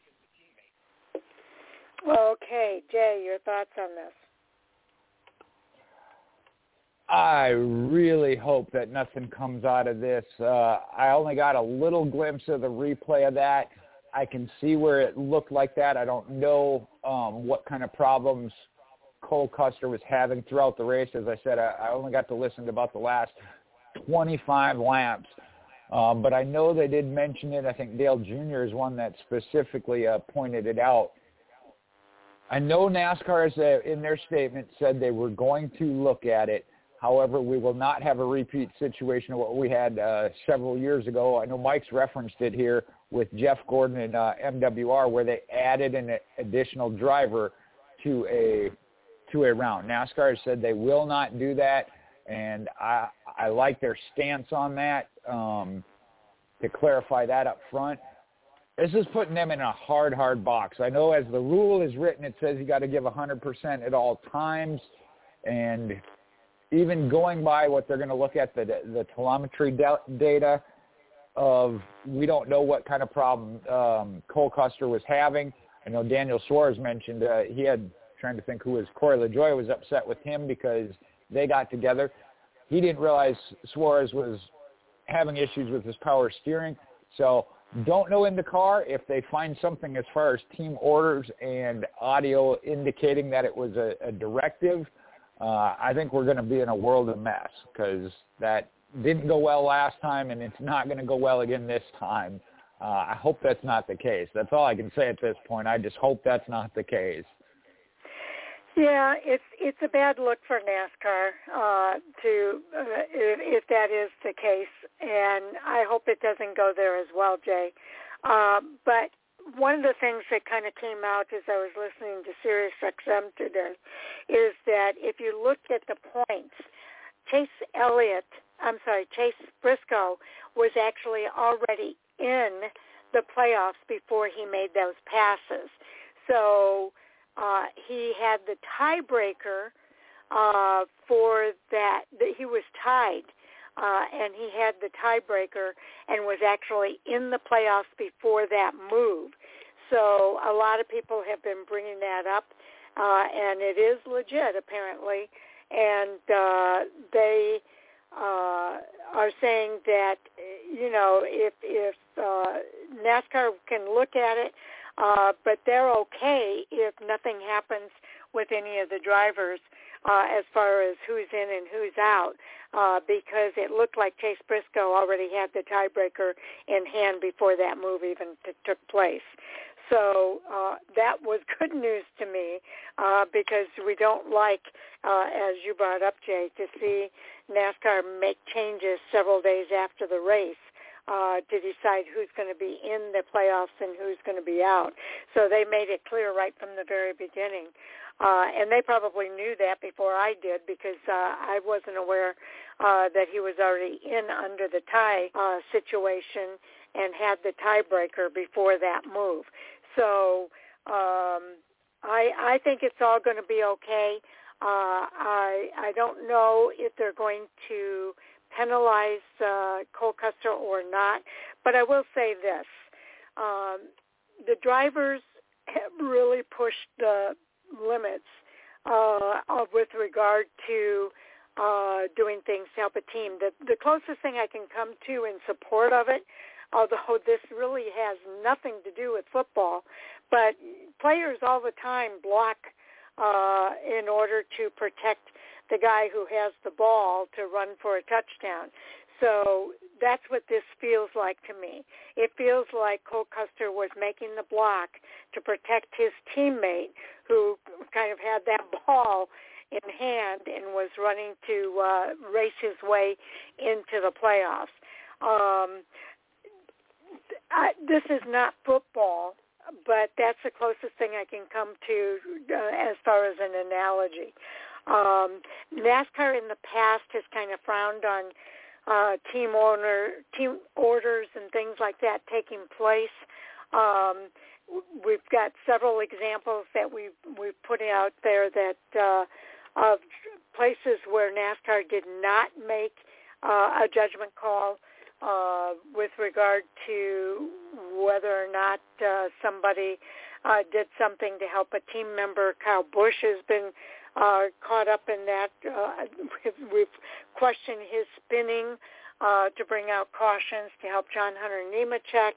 And let's see, there's several examples that we've given. That's the only one that comes to my mind right at this moment. But it's a slippery slope for NASCAR. There is no doubt about it. If they get into navigating what people are doing on the track and whether or not they're intentionally trying to manipulate the outcome of the race. So we'll see what happens with the penalty, but I am glad they are not making any changes to who is in and who is out of the playoffs. Mike, your thoughts? So Cole Custer's official explanation for this is he says he got run down onto the apron on NASCAR Turn 2, and he thought he might have a tire coming down. Now, remember, Matt Kenseth said he thought he blew a right front when he took out Joey Logano at Martinsville a few years ago. So I thought I had a tire going down is a convenient excuse sometimes. It's difficult to prove. Now, there is obviously going to be video evidence of all the tires being up on the 41, but it's reasonable to say that the driver can't see the outside of the car. He doesn't know for sure whether or not all four tires are up. Okay, got it, sure. The bigger problem is the overall, what was the intent of the action? And Jay referenced the 2013 Richmond race where there was a big controversy with Michael Waltrip Racing intentionally causing a caution, intentionally manipulating the outcome of the race in order to get one of their drivers into the playoffs who otherwise wouldn't have been there. And that was a massive mess. And there were a lot of things that NASCAR did that really didn't have a basis in the rule book, and they kind of just made it up as they were going along to try and rectify a really, really ugly situation. And part of coming out of that was this 100% rule that you referenced. And to paraphrase the rule, it basically says that the expectation is that every team and every driver will do the 100% of their best effort to finish in the very best position that their individual car and team is capable of. To my knowledge, there has never been an enforcement of that rule, but there's been several questionable circumstances where it could have and potentially should have been enforced. Sharon, you mentioned Kyle Busch intentionally spinning during a truck race to bring out a caution to benefit his truck team that he owned with John Hunter Nemechek driving. But in the Cup Series in the past few years, there's been a few really clear examples potentially coming directly from the team. For example, 2020, in the fall Martinsville race, Denny Hamlin was racing to try and get into the Final Four. He had some car issues. I think he had a bad tire or something on the car and was losing positions. He had come up to Eric Jones somewhere in the mid-teens, and over the radio, Eric Jones was told, quote, "Don't pass him, Jones." Those were words that were told to Erik Jones over the radio, and Erik Jones did not pass Denny Hamlin. Denny Hamlin ended up advancing into the championship 4. That came from the team. In 2021 at Atlanta, Kurt Busch was racing against Kyle Busch for the win. His teammate at the time, Ross Chastain, with the other Chip Ganassi car, was actively blocking, even though he was several laps down, was actively blocking to benefit Kurt Busch, his teammate. Whether that's, like Sharon referenced, kind of like a football team blocking to benefit the guy carrying the ball, I don't know. But it's pretty hard to argue that Ross Chastain in that moment was doing the very best that he could to finish in the very best position that the 42 car could possibly finish in. Another example was from earlier this year at the second Daytona race. Denny Hamlin said over the radio, at the end of the stage, I will lift to give Martin the position. At the time, his teammate Martin Truex was very close to the cutoff line, trying to get a couple extra points in order to advance into the playoffs. And you watch at the end of stage 2, the 11 car who was leading slowed down and allowed the 19 by to allow Martin Truex to get those extra points. So that's another example where a driver intentionally did not finish in the best position that they were capable of finishing. In all 3 of those instances, NASCAR took no action. At this point, it's really hard to say that that 100% rule is even a legitimate thing anymore. Yes, it's still on the books. But at this point, if NASCAR were to try and enforce it, an example in this circumstance with Cole Custer, it would almost certainly end in a really messy appeal, and anyone appealing that penalty would immediately point back to these examples and others where something like this happened and NASCAR took no action, so why are they taking action on me now? It's a really messy situation to be in, and through a series of years of lack of enforcement of this rule, NASCAR's put themselves in the position where even if they want to do something, I don't know that they can at this point because previous lack of enforcement has set a precedent to say that even though the rule says you can't do it, this behavior has been basically okay because no one's been penalized for it. I'm not sure where to go from here. Okay, Jay. Oh, where do I'm going to agree with Mike, who is my friend, but we have differing opinions. I'm curious as to why the one that got left out was Chase Elliott blocking Kevin Harvick at Bristol, allowing Kyle Larson to win the race. But he has the point. This has happened before. Second off of where do you draw the line? I know, Sharon, you went to football, but Mike gave several there of that. And there are other ones where on super speedway racing, a car drops back to draft with another teammate, whether it be car owner teammate, a manufacturer teammate. We've seen different things like that where it does still happen. So at what point do you draw that line? And this is not even whether or not Cole Custer did it. I mean, you got to establish that first, of whether or not there was true intent. And there were several. The specific one I recall was Mike mentioned, Erik Jones and Denny Hamlin. There was clear audio of that, of do not pass him. I don't recall the one of Denny Hamlin with giving Truex a couple of stage points there specifically. But I know the one between Erik Jones and Denny Hamlin, I recall that because I'm like, that is one where there was clear audio. The one with going back to the Michael Waltrip situation was there was never direct, clear communication. It was my arm itches, maybe you should move it. He said he moved it and he spun out. So I didn't understand how they didn't, if they were going to take action and set that precedent, how it didn't happen and start there. So I think Mike is right. They're going to have a tough time trying to get a penalty to be upheld. They can issue the penalty, but if it's appealed, we've seen that this year, there'd be a very good case to make of, hey, you haven't before, why are you now?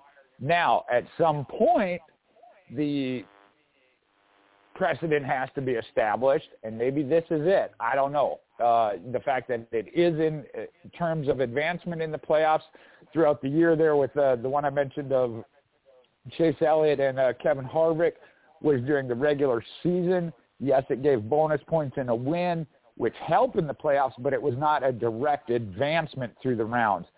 I don't think that should come into play, but it is a different set of circumstances when it comes to that.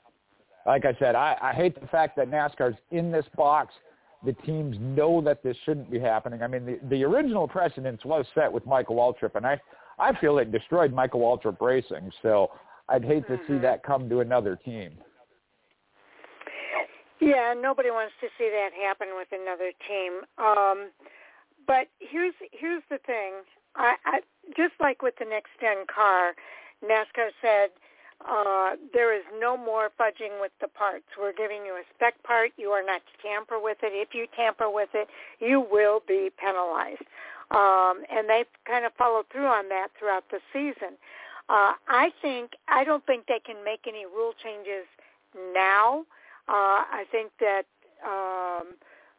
you're right. There's too much precedent for them to have a penalty at this point because it would get appealed, and it's a good chance that the appeal would be overturned. The penalty would be overturned. However, I do think that going into next season, NASCAR can start off the season and say, this will not be allowed, and if there is radio communication or anything that gives us the impression that somebody helped a teammate in order to manipulate the outcome of the race, we will penalize it, and this will be what the penalty is. That is not uncommon for NASCAR to establish a rule at the beginning of the season, and regardless of what the precedent was before, from this point forward, this is what it is now. So I think that would be the scenario where NASCAR could make a ruling. However, it's very, very slippery slope for NASCAR to get into the business of monitoring all of these teams. I wish we had the technology that we could, somehow with the technology, have all eyes on all cars at all times so that these kind of things could be figured out more easily. I don't know if we have that technology yet. It sounded like NASCAR was working on some technology of that nature. Maybe that's the point where they can make this, okay, from this point forward, these are the rules and that will no longer be accepted kind of thing. But I think it's going to be a slippery slope for them unless they have something that objectively tells them that, somebody manipulated the outcome of the race.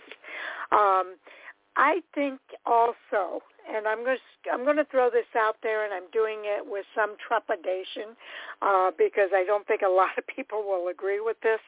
So I know I would be in the minority. But I think blocking has become somewhat dangerous within the sport.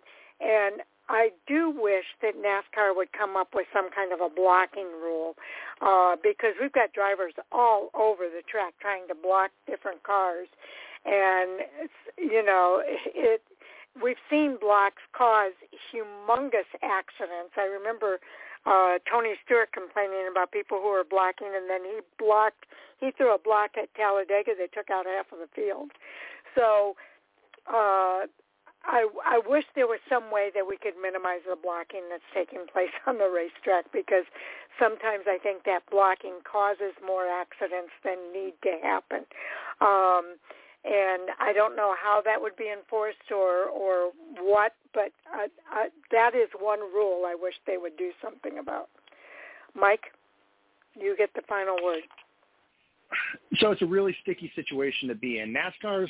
They've almost tied their hands in saying that they're not going to do anything that's going to affect the round of 8. So if they were to determine that something happened that was against the rules, what are they going to do? They can't penalize Chase Briscoe because they already said they're not going to take him out of the round of 8. Cole Custer's not in the playoffs, so it's not like they could take him out. They could potentially issue a points penalty to the 41 team, but they're so far back in the field it doesn't matter. They're not racing for anything this year. So it's almost would have been better for them to let this sleeping dog lie and not say anything about it because it's highlighted an issue that is kind of a sore subject right now for NASCAR and the fans, and it's kind of a self-induced situation. NASCAR, through their lack of enforcement of the rule, has created a pretty firm precedent that undermines one of the rules that they made a big deal about when they first came out with it.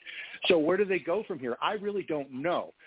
I don't think anything's really going to come of it. I think they're just going to say, we reviewed it, and to bring back the football analogies, the ruling on the field stands. They don't have conclusive evidence to overturn the call that was made at the racetrack, so they're just going to let it ride. What they should do in the future, maybe like Sharon said, they're going to put their foot down and say, this is going to be like this for here on out. But now how do you enforce it? Do you have to have clear communication? Don't pass him Jones. That sounds like a pretty actionable thing, because those are instructions coming from team management, someone outside of the race car. But where's that line? Ross Chastain or Chase Elliott blocking to benefit their teammates, well, everything that I've seen regarding both of those two situations, it sounds like that was an individual decision made by the driver on the racetrack without any input or influence from the race team. They weren't racing at 100% of the capability of their car at the moment, so they were in violation of that 100% rule, but it didn't rise to the level of team-coordinated collusion to manipulate the outcome of the race. So I think if going forward NASCAR is going to want to enforce this more, they're going to have to lay down some firmer definitions beyond just this nebulous 100% thing of certain binary, if you do this, this will happen to you kind of rules if they want to get serious about changing this. I don't know that it's something that they should change, though, because it is a team sport. These teams, and when I say teams, I mean Hendrick Motorsports, Joe Gibbs Racing, et cetera, have multiple cars. Each team is trying to win the championship. If the 9 team with Chase Elliott can't win the championship, they would sure like to see William Byron win the championship. If Christopher Bell can't win the championship, well, I guess that's the only Joe Gibbs Racing car that's still alive, so not a good analogy. But the point is, if one individual car from a team can't win a championship, it kind of would make sense for the team to do everything they could within their power and influence to ensure the best chance for the remaining cars to win the championship. So I don't know that I necessarily want to say that each individual car can't do something bigger picture to benefit their team. I think that adds a beneficial layer to the sport where a team, a single car on a team can do something to benefit the broader team as a whole. I don't know where to go from this, but I'm interested to see where NASCAR does. I don't think we're going to see anything immediately from this, but I do agree there probably is going to be something done about it during the off season. Yeah, that's what I would expect it too. And thank you. I did want to bring up that NASCAR needs to find a way, and I don't know if it's technology or what, to catch these kind of things as they happen instead of making a ruling 2 or 3 days later. They could have done something during the race so that everybody kind of knows where they stand and what they need to do. That needs to happen, I think, as well. Okay. I'm sorry. I said you had the last word, and I just remembered I forgot to mention that. That's your show. You know, if you say that's how it is, that's how it is. Okay. Jay, what's our next top topic? Well, I just wanted to throw in there, too, and I was trying to find it. I think Denny Hamlin is still in for Toyota, Joe Gibbs Racing. But, I think he is still in. You're right. Okay, yeah. You're right. I just remember seeing that it was doing out of the 8. I think it was 3 Chevrolets, 3 Fords, and 2 Toyotas. But one thing that, and I know you guys each had it up in separate spots, so let me find one of them. Jeff Gluck on Twitter, very unusual and perhaps unprecedented day in the NASCAR world. Teams are going public with their unhappiness over the state of financial negotiations with the sanctioning body. What's happening and why now? So that was one tweet. And I know Jeff Gordon also somebody had one with Jeff Gordon saying the same thing, that the model is needs to be amended, the way they're doing business, and the portion of the TV rights money that comes in, how it's split up between tracks, team owners, and then NASCAR. Okay, Mike, your thoughts? Yeah, this is referencing the Race Team Alliance, and there's a governing council of team owners or management representatives of those owners. So, for example, Jeff Gordon represents Hendrick Motorsports. I'm trying to find his name, but there's a gentleman who represents Joe Gibbs Racing and so forth. And these representatives help to interface with NASCAR to come up with long-term strategy, negotiate the best deals that benefit the organization, NASCAR as well as the teams. And Denny Hamlin has mentioned this a bit in terms of how he wants to see the model of the revenue distribution change with the next TV deal, and this kind of relates to that. There were some really interesting things that were said here, though. For example, Jeff Gordon said Hendrick Motorsports has not turned a profit in several years. Now, we're talking about one of, if not the most the most dominant team that the NASCAR Cup Series has seen in years. From Joe Gibbs Racing, the representative said he's terrified of what happens after Coach Gibbs is gone. Remember, Coach Gibbs is in his 80s. He's doing well for a man of his age, but time is inevitable. And eventually, Coach Gibbs will no longer be with Joe Gibbs Racing. And the fact that organization is concerned about their future when Coach Gibbs goes away, it's kind of eye-opening. They brought up by their reasoning, NASCAR and the tracks hold about 93% of the total value of the sport, and the rest of the teams, all the teams combined, hold about 7% of the value there. There's some metrics about how they came up with it. NASCAR said they don't necessarily agree with the math on it, but the core principle is pretty relevant. The teams have a very small share of the total value of NASCAR. They only get 25% of the total TV revenue. 65% of it goes to the racetracks, for example. And they're hoping with the next TV deal to slice that pie a little bit differently so the teams receive a larger portion of that revenue, because as we've seen, teams have always been very dependent on sponsorship, but sponsorship has become harder and harder to come by. It used to be 15, 20 years ago, one single sponsor was good for the majority, if not the entirety of the season for a given team. Think about the most iconic cars from the 80s and 90s, and it's almost always tied to a single sponsor. Jeff Gordon with DuPont, Dale Earnhardt with GM Goodwrench, Terry Labonte with Kellogg's and whatnot, where you had a single sponsor who was identified with the race car and the race team because that sponsor was able to provide support throughout the duration of the season.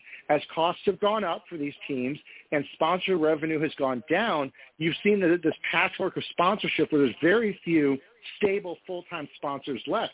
FedEx with Denny Hamlin is about one of the few that are left where the vast majority of the races are covered by a single sponsor. Who's the primary sponsor for Christopher Bell? Or even Chase Elliott? Well, it changes week after week. There may be a sponsor that happens more frequently. But the point the teams are making is it's more and more difficult to come up with the revenue necessary from these sponsorship deals in order to put a competitive product on the racetrack. And they would like NASCAR to reassess the revenue model so the teams aren't as dependent on the sponsorship in order to put the show on. It sounds like the initial round of negotiations did not go well, and that's why these teams have come forward and gone public with some of the concerns they have in this negotiation process to hopefully shed a little bit of light on it and probably put a little bit of pressure on NASCAR to rectify what they believe to be a very serious concern going forward with the sport. Yeah, what they did is they put together a team and formed a subcommittee that includes 2311 Racing Executive Curtis Polk, Joe Gibbs Racing's president Dave Alpern, Roush Fenway Keselowski Racing President Steve Newmark, and Hendrick Motorsports Vice Chairman Jeff Gordon. Those are the people that are on this subcommittee to work directly with NASCAR on this point. And actually, after meeting with NASCAR, and as you mentioned, that first round did not go well, these guys decided to meet with a handful of veteran media members Thursday morning out at Charlotte, North Carolina hotel, and outlined for them exactly what their challenges are. And Mike did a good job of kind of explaining where they're coming from. I, too, was astounded when I heard that Hendrick Motorsports, one of the biggest teams in NASCAR, had not turned a profit for quite a long time. So that gives you an idea. What that says to me is that these other teams that are not as well funded are probably struggling even more if teams like Hendrick Motorsports are not turning a profit. These guys get into this business because they want to make a profit. And if they're not making a profit and they're losing money year after year after year, it's just a matter of time before they just drop out. And that's not what NASCAR wants if they want to have a sustainable sport that takes us through the ages. And the other part, and Mike, you've brought this up in other discussions, that 18 to 49 demographic, NASCAR's losing in that regard, which is why they're doing a lot of different things to kind of attract that crowd. But the bottom line here is that these teams need to make money, and they're going to have to change that percentage of the TV rights in order to make that happen. It says the current 10-year, $8.2 billion broadcast rights revenue is split 65% to the tracks, 25% to the race teams, and 10% to the sanctioning body. So what they're saying is that they want that 25% to the race teams to be increased. And it's almost a necessity, according to the way they've laid it out here, in order for that to happen, to help keep these teams sustainable over a long period of time. The last thing NASCAR wants to have happen is for these teams to reach that point that they can't afford to lose money anymore, and they end up dropping out of the sport. What they really want is for teams to come into the sport. But I do think that there are teams that are creating a different type of model that is working very, very well. And Justin Marks is a good example. That is one of the newer teams that have come into the sport. And he said this next-gen car is costing them a lot of money right now, too. But he did say what he is doing is reaching out into different racing venues and creating a depth to his organization that way. Hendrick Motorsports does that too, but I'm just saying it's something that NASCAR does need to take a look at. There was an interview with Steve Phelps by the Dale Earnhardt Jr. and Jeff Burton and somebody else that's not coming to my mind right now, but these guys were asking Steve Phelps about that, and he seemed to have a little bit of, he was in tune with what the concerns are and said that they certainly are willing to work with that subcommittee. So I hope they come up with a good solution to this, and we can keep these teams kind of on the positive side, the black side versus the red side of doing business. Jay?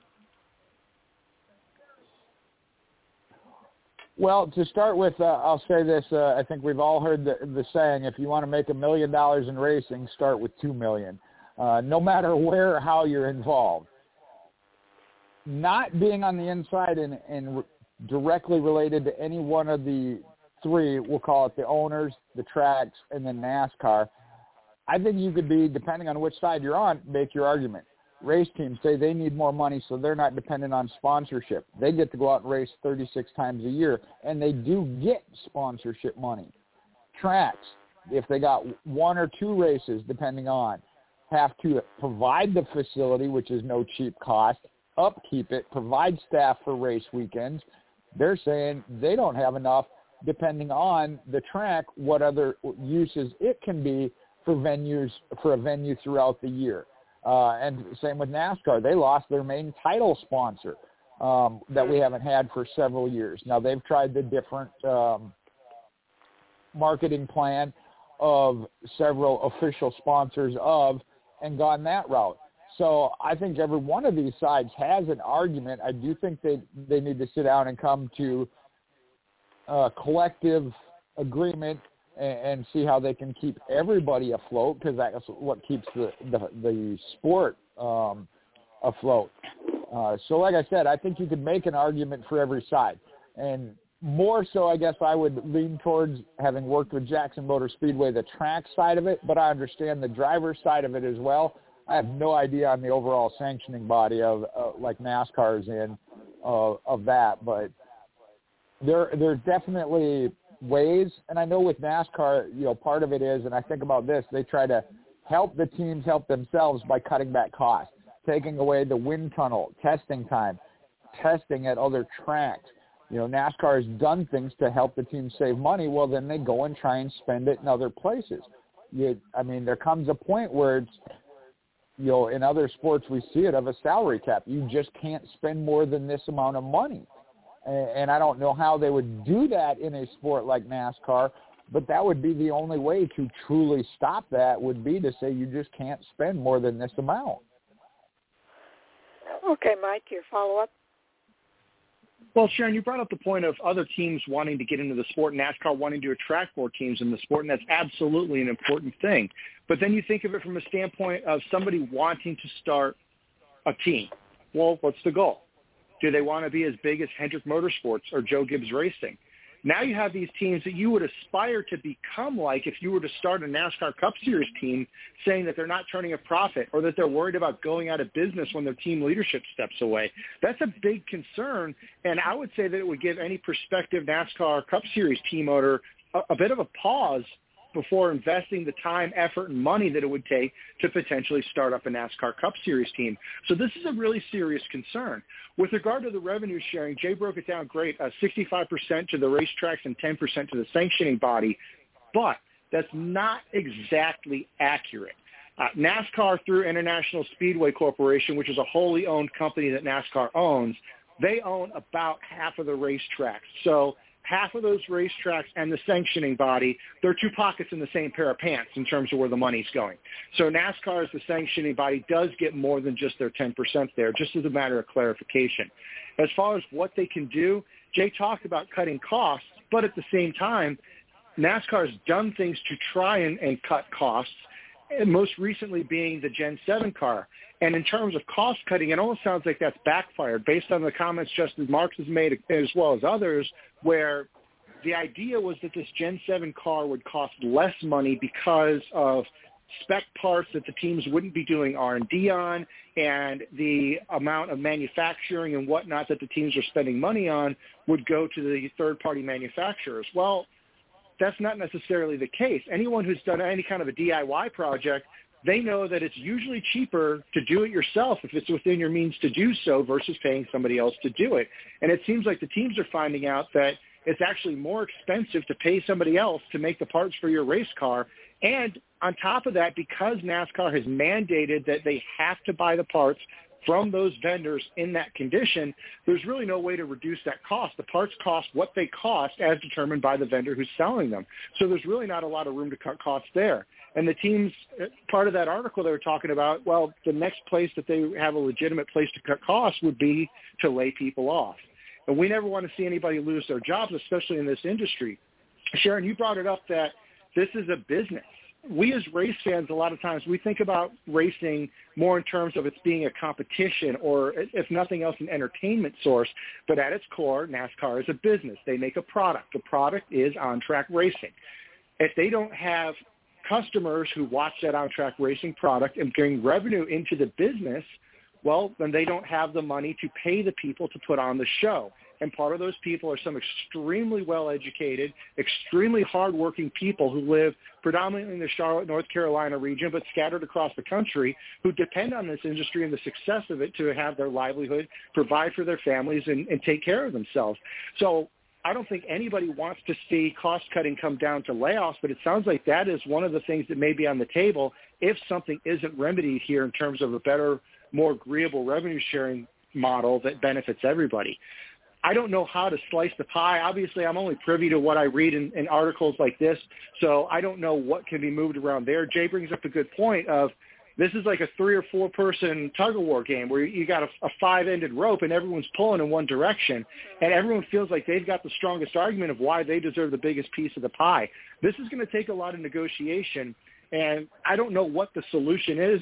But it sounds like something's going to have to change, whether it be the fundamental sponsorship model, something comes out of nowhere and the sponsorship model changes and suddenly more money's coming into the sport, or the allocation of the money that's there is going to need to get changed up in order to keep these teams viable to provide the best racing product, to attract the fans to consume the product, and provide the revenue to keep the sport going. Yeah, it's a difficult situation for everybody, and you're right. It's going to take all parties sitting at the table and negotiating over a new plan here, a new model, if you will. So we'll see what happens from that. You mentioned the cost savings. I know part of the conversation with Justin Marks, he indicated that he knows he's spending money now, but it's like a startup business. In the first 5 years, you typically don't make money. It's not until later on when you've built up the inventory, you've built the chassis, you know you've got your road course car, you know you've got your short track car, your intermediate car, and whatever. That cost savings is going to appear. It's not appearing now because of the situation that we have with supply chain issues and the parts that we're talking about.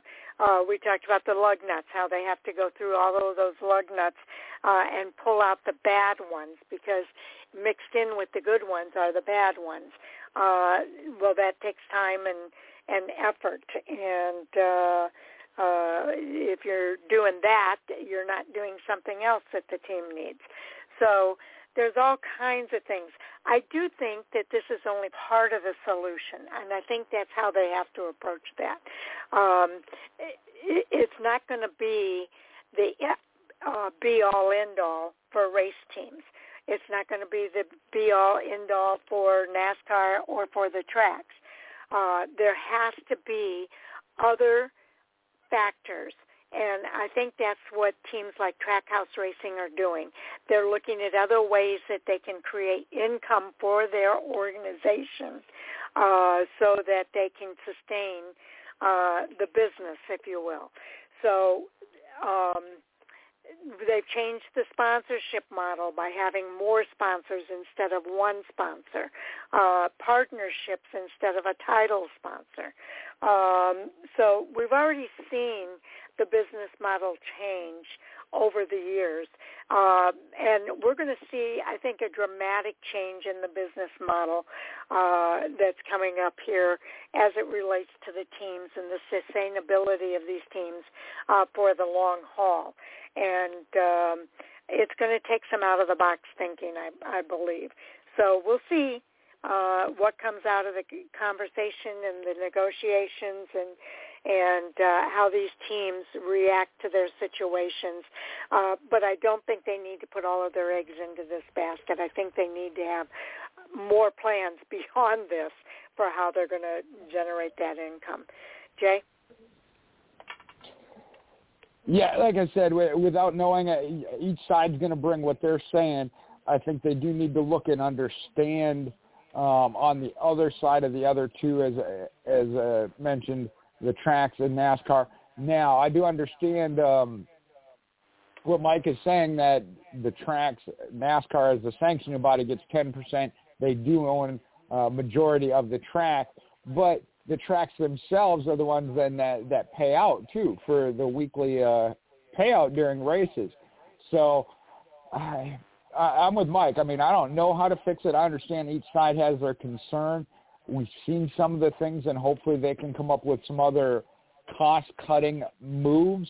I know we've talked about maybe, and this might even come into play, a midweek race or a Friday, Saturday show at tracks, either the same track or closer tracks. And I think of Pocono, 2 days at the same track. Then you got an off weekend. That's a weekend then off the road. So there are a lot of different ways it could be looked at. And as long as NASCAR, the teams, the industry are working together, I know we got that in another topic, but working together and understanding each side, how to come to the best solution. Exactly, because everybody wants the solution that's going to work for them. And that's going to involve compromise, too. Okay, so Mike, do you want to give us our next top topic? Sure. We talked about this in a few different segments where drivers have been very vocal about issues and criticisms they see within NASCAR. We've speculated that maybe it has to do with the communications breakdown between the sanctioning body, the teams, and the individual drivers. And Steve Phelps kind of addressed that and has, quote, vowed to do better communicating between the sanctioning body and the teams to give them better and more current information about what NASCAR might be working on to hopefully prevent some potentially ill-advised hot takes from taking place. Okay, Jay, your thoughts? Not sure why this hadn't happened already. I feel like especially in this era, there is a much more open door policy than I know I heard it referenced on Sirius XM going back to the Big Bill France days of, this is my company, my business, you're going to do it my way. You don't like it, there's the door, or there's the road, actually. So I think we've come a long way. Obviously, there's always room for improvement. I don't know that they've ever had a scheduled. But there again, it's one of those, if that's the easy answer of fix of, hey, on Tuesday morning we have our competition meet or our NASCAR hot wash meeting. Y'all are more than welcome to come. Well, they got other meetings and sponsor commitments that they got to go do in order to keep their company afloat. So, again, the open communication is great. Understanding each other's side of it, you can't just say, okay, we're having a meeting on Wednesday. Well, we can't make it. And you got, let's say, 15 different teams. I don't know if that's accurate. I kind of made it up off the top of my head, but 15 teams in NASCAR just taking the Cup Series to start with. Now you got to get 15 representatives from those teams along with NASCAR on a particular day. I mean, shoot, we have a tough time getting 4 people together here on a Monday and Thursday night. Yeah. I think part of what came out of this conversation, it was Marty Snyder along with Dale Earnhardt Jr. and Jeff Burton that interviewed Steve Phelps. And what came out of that conversation is that there is an advisory council that is led by Jeff Burton, who is considered their executive director, I guess, and 7 Cup drivers. And they talk about all kinds of different things throughout the year. So that's been an ongoing thing that has been happening. What came out of this is that NASCAR met with all of the drivers this week, and they had like 20 slides that they presented to them before practice and qualifying, and they talked about what they're developing as a result of some of the concerns of the drivers with that modified rear clip and bumper structure and the center clip. And I know they showed us some of that, I believe, on I don't know if it was the pre-race coverage. Some of that was covered with some of the pre-race information before the Cup Series race. They talked about this a little bit.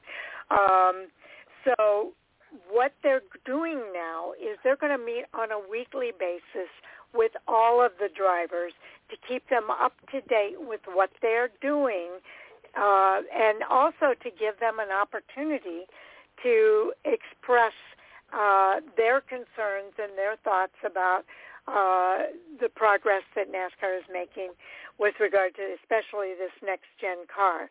So this is going to be the opportunity now, I guess, this weekly meeting, which Steve Phelps says we probably should have done this long before now, but we're doing it now, and they're going to continue to do that every week in order to keep everybody up to date with what's going on.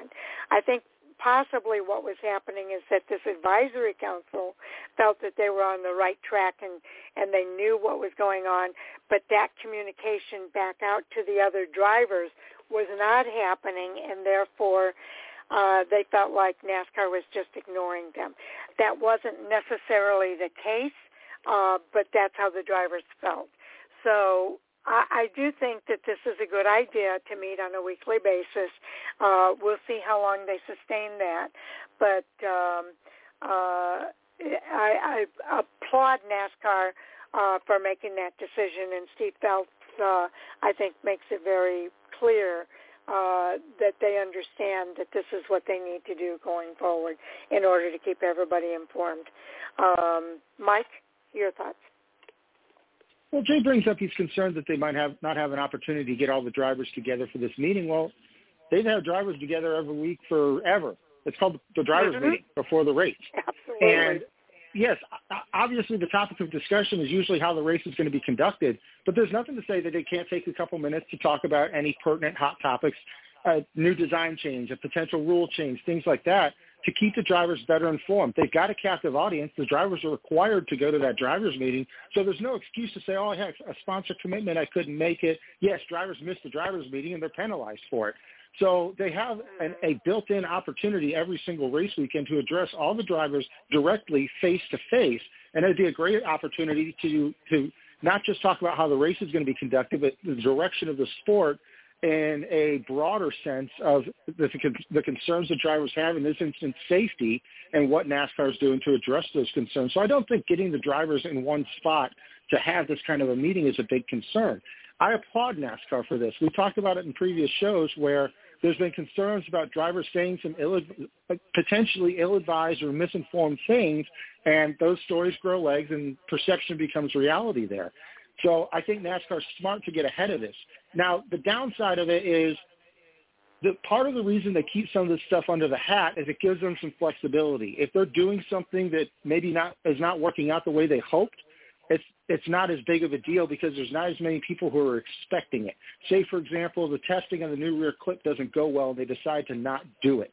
Well, if it's out there, hey, we're going to do this thing, and then they suddenly walk it back, the door is open to more questions, concerns, and criticisms as to why the situation happened the way that it did.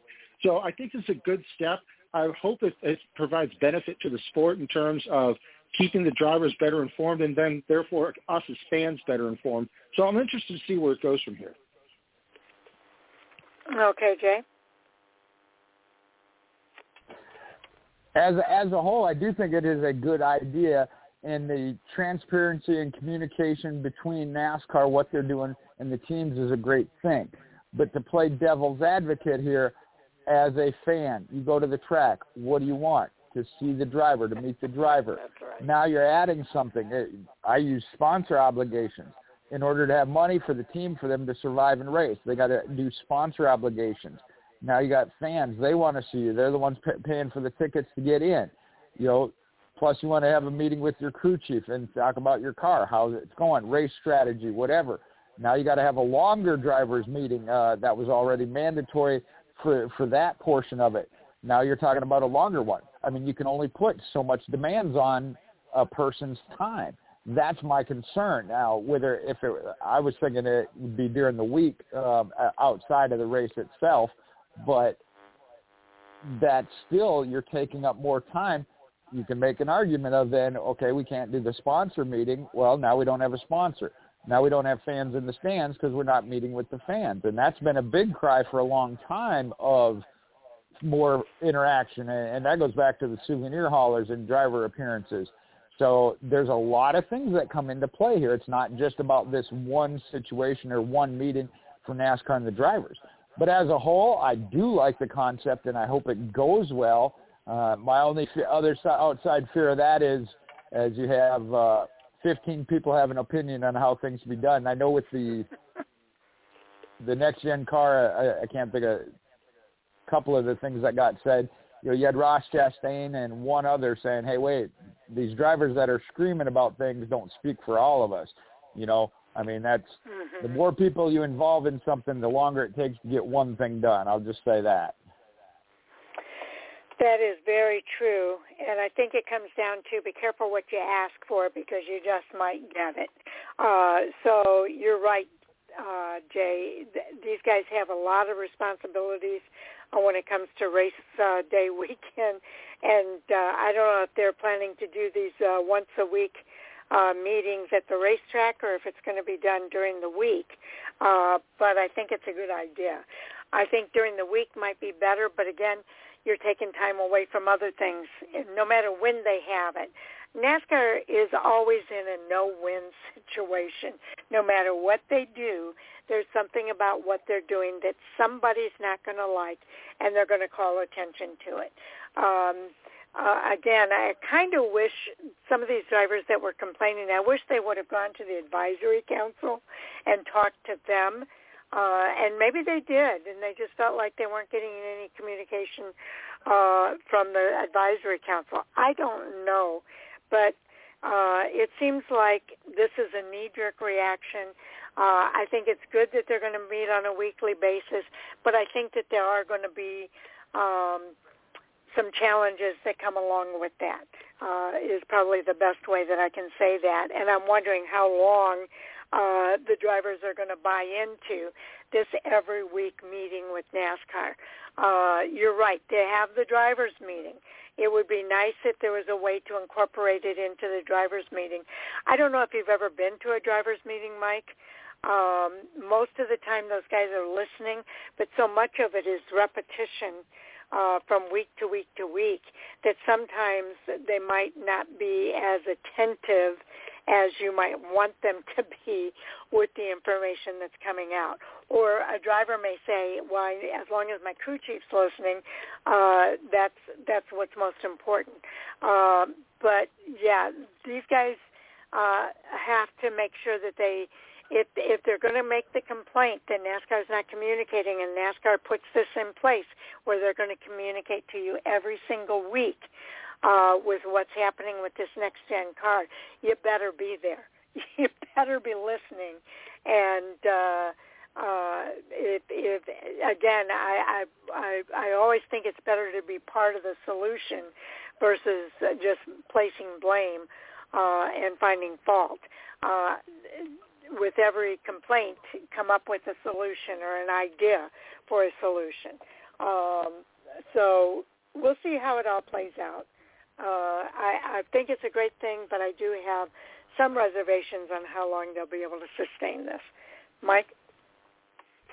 Well, Sharon, before you jump back to Mike. Oh, it's that time of the night. I'm sorry, Mike. It is. We're at that time of the night that I make an announcement to our first-time listeners, just to let you know that we are going to go off the air at exactly 10:30 p.m. Eastern Time. However, we are going to continue our conversation, and we'll record that part of the conversation so that it will be available as a part of our podcast as bonus overtime material. So what you can do is I will go out on Facebook and Twitter as soon as we're done here and let you know that the podcast is available. At that point, you can go to the player that we have over at Fan4Racing.com and fast forward to the 2-hour mark so you can hear the rest of the conversation. So, again, I just don't want anybody to be caught off guard and not know how they can hear the rest of the conversation, especially when you hear us going off air kind of mid-sentence and in the middle of this topic of discussion. So with that, Mike, we're curious to hear what you have to say. So I'm going to do Jay's favorite thing here. I'm going to pretend to agree with him to set up a disagreement with him. He brings up some really good points. There's only so many hours in the day, and there are a lot of demands on drivers' time between sponsor commitments, fan appearances, autograph signings, you name it. A lot of fans might not realize that the drivers aren't just driving on Sunday afternoons, and even when they're not driving, they're doing a whole lot of other things throughout the entire week. If you miss Race for the Championship, 10 p.m. Eastern Time on USA Network, you see a lot of that during the show where Kyle Busch walks into a room and he's got hundreds of die-cast cars and hats to sign, and that takes a lot of time, and it needs to get done because it's important in order to keep the team functioning and kind of back to the topic that we had before. The same thing with the using the drivers meeting and then taking those demands away from, or taking time away from there. It's a lot to unpack. But the big question comes back to, what is the problem that they're trying to address? Well, the problem here that they're trying to address is concerns that were being aired in public that may have not been the most accurate. And they were serious concerns that had to do with driver safety. And the solution for that right now appears to be improving the communications process. It may involve carving away a little bit more time in order to make that happen. But in terms of addressing the bigger problem at hand, namely ensuring clear communication of what is being done to address these serious concerns, especially when you have drivers blatantly saying that they don't believe NASCAR is doing anything, well, that's the bigger problem here. Is it the perfect solution? No. Does a perfect solution exist? Probably not.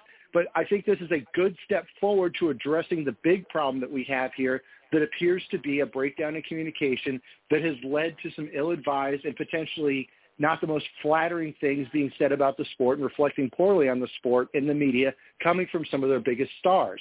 We'll have to see how this gets structured and how it is actually implemented going forward, but I do think it's a good first step, and I'm glad that it's on their radar and it's something that they're looking to address. Okay. Jay, do you have another hot topic you'd like for us to discuss? Yeah, we still got several. We certainly could. I think I'm going to go with the one of, I don't know if Mike was ribbing me or not. It wasn't even a full rib because I kind of had that feeling, but let's see if I can find it where it talks about OEMs coming into NASCAR, specifically Dodge here. Adam Stern's tweet says that Dodge's talks with NASCAR about re-entering the series as the fourth OEM have stalled per sources. And I say I kind of had that feeling. I've fallen victim to this too much hope in it before, so my hope level wasn't extremely high. I hope that we do still see a manufacturer come in, but I haven't heard a whole lot of rumblings lately from any others either. Okay. Mike. I brought this up because Jay's a Dodge guy. I mean, it's in the name, Mopar MJ. So, of course, I had to bring it up and tag Jay in it. But the point is valid. Per Adam Stern, it sounds like Dodge, I don't know how close they were to coming back to NASCAR, but it sounds like that's on hold, if not completely canceled right now. It's unfortunate, but it is what it is. It felt like we were so close. This time last year, it felt like we were so close to having another manufacturer coming into the sport, if not Dodge, somebody else. There was a lot of talk from some pretty high up people in NASCAR, Steve O'Donnell and others. They never said any names, but they really implied that we were close to getting another manufacturer. And with the Gen 7 car, it seemed like a perfect opportunity for new OEMs to get into the sport and showcase their brands. And unfortunately, it looks like that's not going to come to pass. I understand because, especially with the way the economy looks like it's trending kind of in a potential downward trend, it's probably not the best financial move for a new car manufacturer to get into something like NASCAR, especially when a lot of their R&D and promotional material is really geared towards developing and promoting electric cars. That also ties into another facet of the article that Adam Stern linked, where NASCAR had talked about doing an electric exhibition series in addition to their already currently running 3 national touring series. There was never any real concrete plans for how that was going to get done, but it sounds like that's also on hold. I don't know what the big picture driver on it is. My guess is probably bigger economic concerns. Everyone's kind of holding their breath right now to see what direction the economy goes over the next year or two. Disappointing to see that Dodge is out. They were a huge part of growing the sport throughout the years, and the last time they were in the sport, they won a championship with Brad Keselowski and Team Penske. So it's unfortunate to see Dodge is not looking like they're going to be coming back to the sport anytime soon. Maybe we'll get another manufacturer soon, but unfortunately, it looks like that's not going to happen. Okay. I think that there's obvious reasons why Dodge or any other manufacturer would not be coming into the sport at this particular point. Now, I think it's also important to note that Dodge said that their focus is on the NHRA right now, as opposed to NASCAR, and they're not expanding their efforts into any other forms of racing. So that's kind of what they have to do. They have to pick one and focus on that one and in this economic situation, that's kind of the place that everybody is. Look at what's happening with Toyota this year. Toyota is losing a lot of their drivers. They lost one of their main drivers with Kyle Busch going into RCR next year and changing over to Chevrolet and taking Kyle Busch Motorsports with him to the Chevrolet manufacturing OEM. So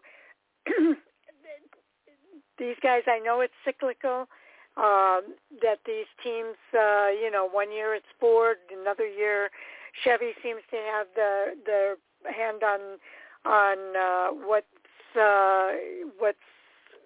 to do in order to win, and other teams seem to be behind. But this is not a good time for another OEM to be coming into NASCAR. I think that they need to wait, and I think it's going to be a while before we hear of another OEM coming into NASCAR. So I think everything's understandable here as to why negotiations have stalled, why Dodge is focusing on NHRA and not looking at any other venues at this point. It just all makes sense with the current environment. So, Jay, what are your thoughts?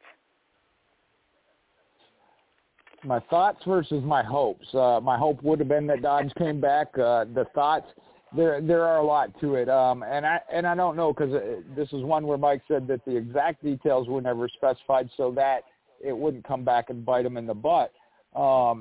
There were apparently talks with Dodge. I know there was a lot of speculation you mentioned Tony Stewart on the drag racing, Tony Stewart racing with the drag racing side of being Dodge, and that maybe that would lead to them coming in with SHR. I know that one I actually did have a little bit more hope and excitement to.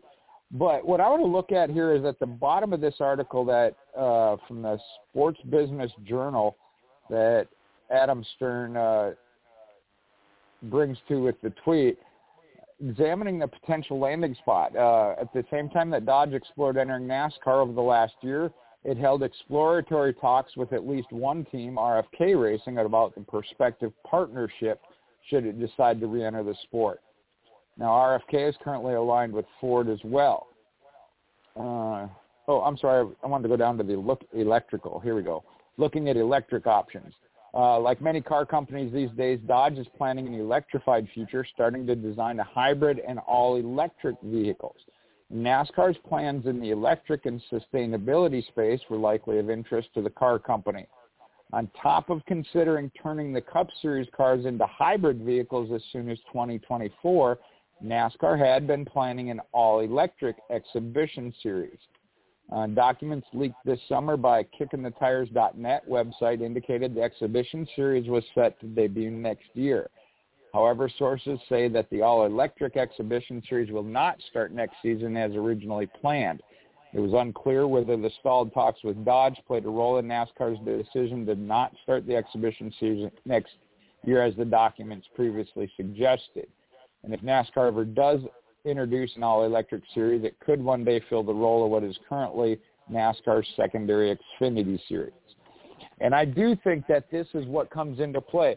Just as we saw when the next gen car was going to come, originally projected in 2021, got pushed back to 2022, we saw some interest from teams, but teams that opted to wait until that happened and then make the move. I think this could play into they're saying, hey, we're going to wait a couple of years and see where NASCAR goes with the possibility of electric cars. So that might be the case with more manufacturers as well. I know Honda was a big one that was kind of talked about. I heard a little bit about BMW. So it'll be interesting to see, where NASCAR goes with the electric, and I'm not necessarily in favor of that, even if it means bringing Dodge back.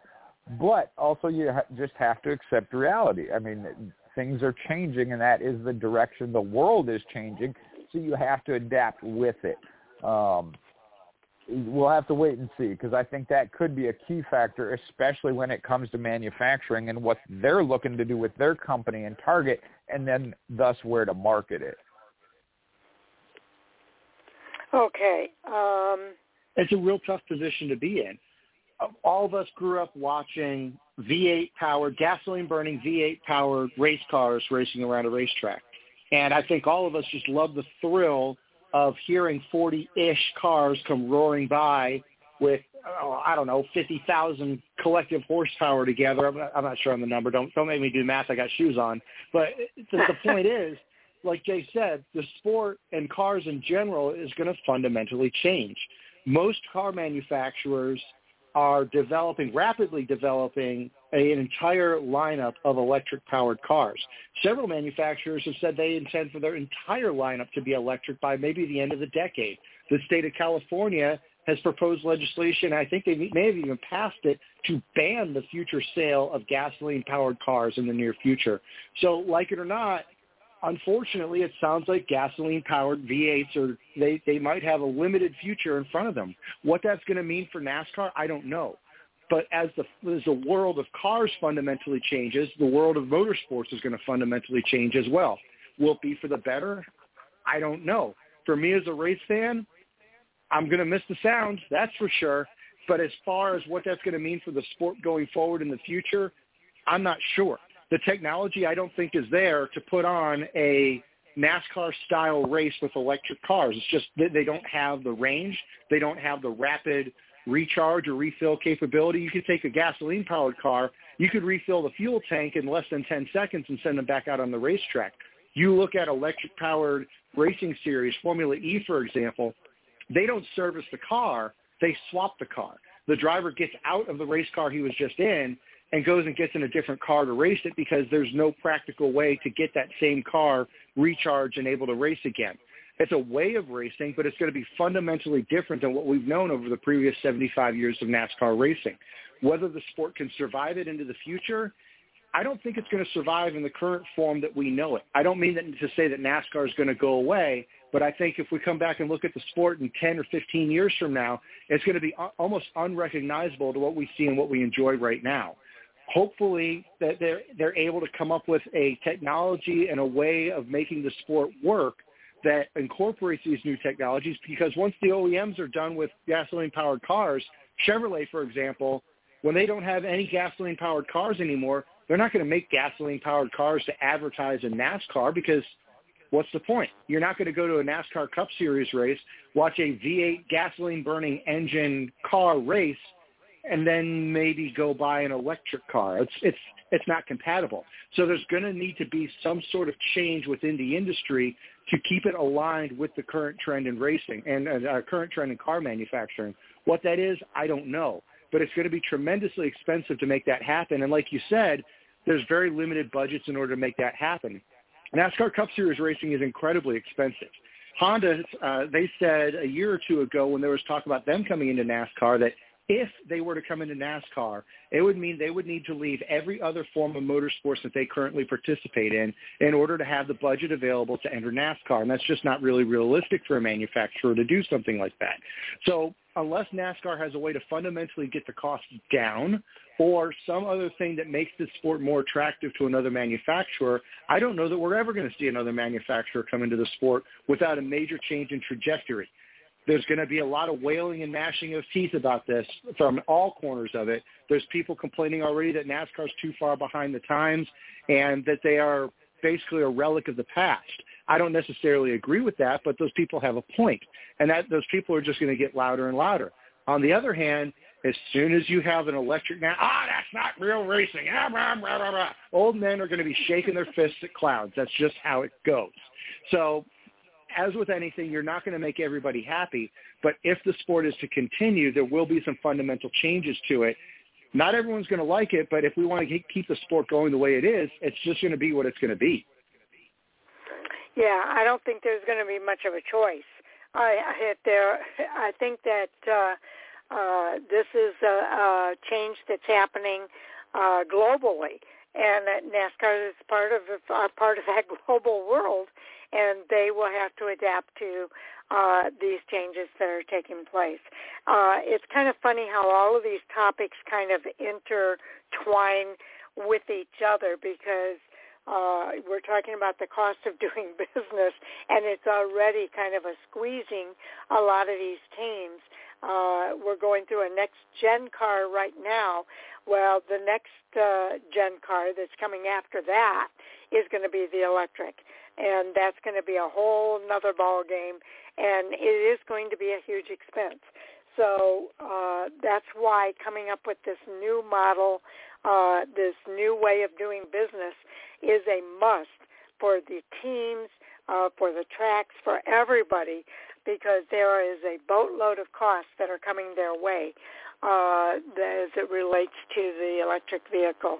But that's why I say I think Dodge is smart to kind of stay out of it right now. And somebody mentioned it here.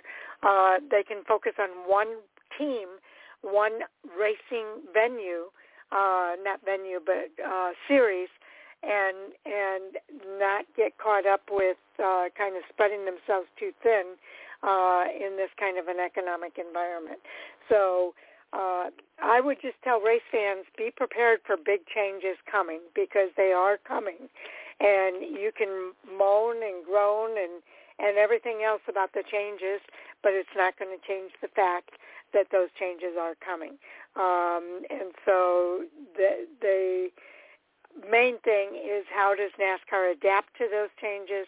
How do the fans adapt to those changes?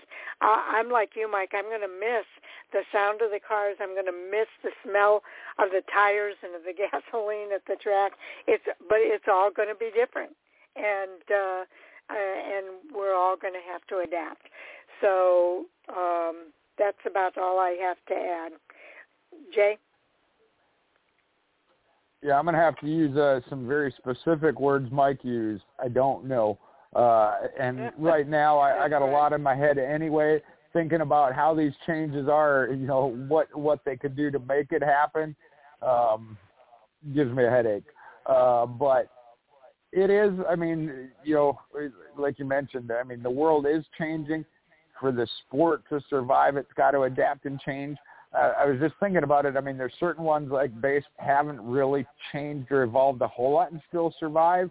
For racing, it's a little bit different. Mike mentioned you're not going to have the V8 gasoline-powered cars if they're not available on the market from manufacturers.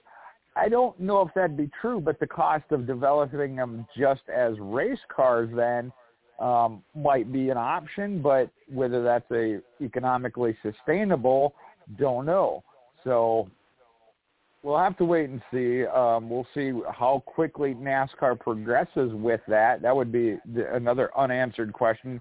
As we read there, the Electric Exhibition Series has already been at least pushed back, supposedly. So we'll have to wait and see. And I tried really hard not to think about it because, like I said, it makes my head hurt because I'd be like you guys. I'd really miss it. Not to say I'd quit watching altogether. It would depend on what comes to the table and how it goes. Okay. I guess that I'm going to bring up this last topic for us to discuss, and it has to do with some questioning the pace of change as NASCAR continues to transform. NASCAR is transforming with the race at the Coliseum, with the next-gen car, with all of the things that we've been talking about, changing their model for TV revenue. There is a lot of change that's been happening, and I've been in organizations before where change has happened rapidly, and it is not easy to adapt to so many moving pieces. It's almost like changing a tire while you're moving forward, and being able to adapt to all of the changes. What are your guys' thoughts about the pace of the change that's happening in NASCAR? Mike? Well, on one hand, you have to have change. The sport has been fundamentally the same for forever, just about. Yes, they grew tremendously in the 90s and the 2000s, but realistically, the fundamental nature of the sport didn't change that much. It was still teams bringing cars to the racetrack to go racing and make very few people rich doing it. And we talked about it with the revenue sharing and the sponsorship model and whatnot. is a lot of things have changed that have been beyond the team's control. They can't control if some corporate boardroom decides that they no longer want to support NASCAR anymore. The team can lobby and they can advertise and they can beg and plead as much as they want, but that's a change that was completely out of their control, but is going to completely change how they do business. We've seen teams completely close up shop because of lack of sponsorship. The bigger concern here, and we talked about this on a previous topic, is NASCAR is being left behind in terms of their fan base. Out of all the professional sports in the United States market, NASCAR has by far the oldest fan base. I think the average age of NASCAR fans is something like 55 or 56 years old versus somewhere in the mid-30s for football and like 35 for baseball. Don't quote me on those numbers. I could be wrong. I probably am. But the point is, NASCAR has a very old fan base in terms of calendar age, and where that really matters is in the advertising demographic. With how dependent NASCAR is on sponsorship and advertising revenue, they have to attract a demographic that companies want to advertise to. Traditionally, that is the 18 to 49-year-old demographic. And while NASCAR tends to be the most highly rated motorsport on any given weekend, kind of buried in the fine print there is they usually lose the 18 to 49 demographic, especially to Formula One. That's a big deal. So, yes, they have the most number of people watching the sport, but they don't have the most number of the key demographic that these companies want to advertise to, which makes NASCAR a less attractive product for these companies to sponsor, support, and advertise in. NASCAR has to change in order to adapt to that. What those changes are, some have been good, some have been bad, some have been maybe a little bit rushed. The Gen 7 car, for example, is a good example of a change that NASCAR needed to make. They needed to do something to address the haves and have-nots situation that they had, where you had a couple mega teams who could basically just buy their way into winning races. They brought the Gen 7 car in to hopefully address that, and it's a good step forward, but there were issues where the car may not have been fully ready for prime time in terms of safety, in terms of mechanical reliability, et cetera. So it's an example where a necessary change was made, but may have been made too quickly or not without proper testing and vetting, and it's led to some problems. So NASCAR is in a tough position. They are in a position where they need to rapidly change in order to not be left behind by the market. But at the same time, the nature of the business and the sport, you've got to be careful making those changes because there's a lot at stake. You could risk alienating the fans that you currently have. A lot of fans didn't like the playoff system. It's tough to say whether that contributed to the decline in NASCAR's popularity. A lot of people like to point their finger at that. I don't know that there's any hard data to say that, yes, that is absolutely the case, or if it's just a coincidence where the fad of NASCAR in the mid-2000s faded right around the same time that they put in the playoff system. Either way, they've got to do something in order to, if nothing else, maintain interest, but really grow the interest of the sport and try and bring in more of that key demographic, which in turn will bring in more support from those sponsors and partners that NASCAR desperately needs to keep their business running. Okay, Jay.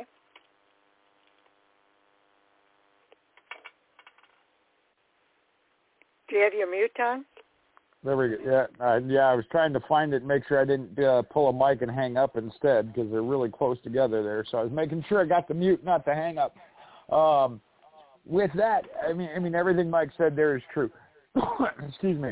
There are certain things that you can change from week to week. We're going to go in circle to the right instead of the left. Easy change. What impact it has, you got to look at that though. We're going to run a whole new, completely different car. That takes time and research and maybe more than what even got done to implement that and make it a success. So it all depends on what it is you're talking about. Some of the things, NASCAR maybe did not change soon enough.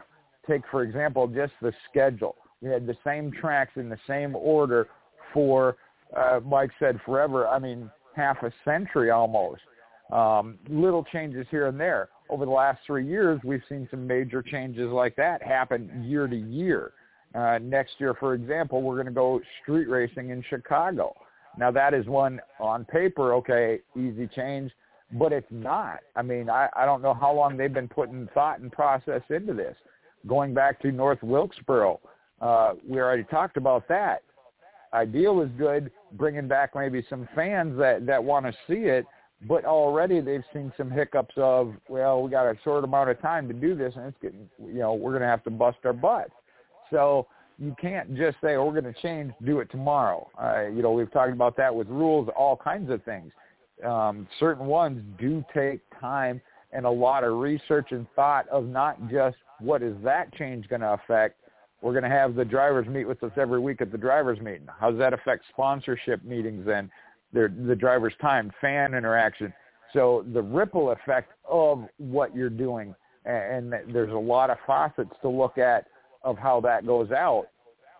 So you don't want to see what we call the knee-jerk reaction, because then there's things you're not thinking about that may become from it. So they may have been, I guess, a little slow on some things, but also I think they do their due diligence of what also is going to come behind it, so we don't have to go from this fire to this fire, putting out fires when we make this change.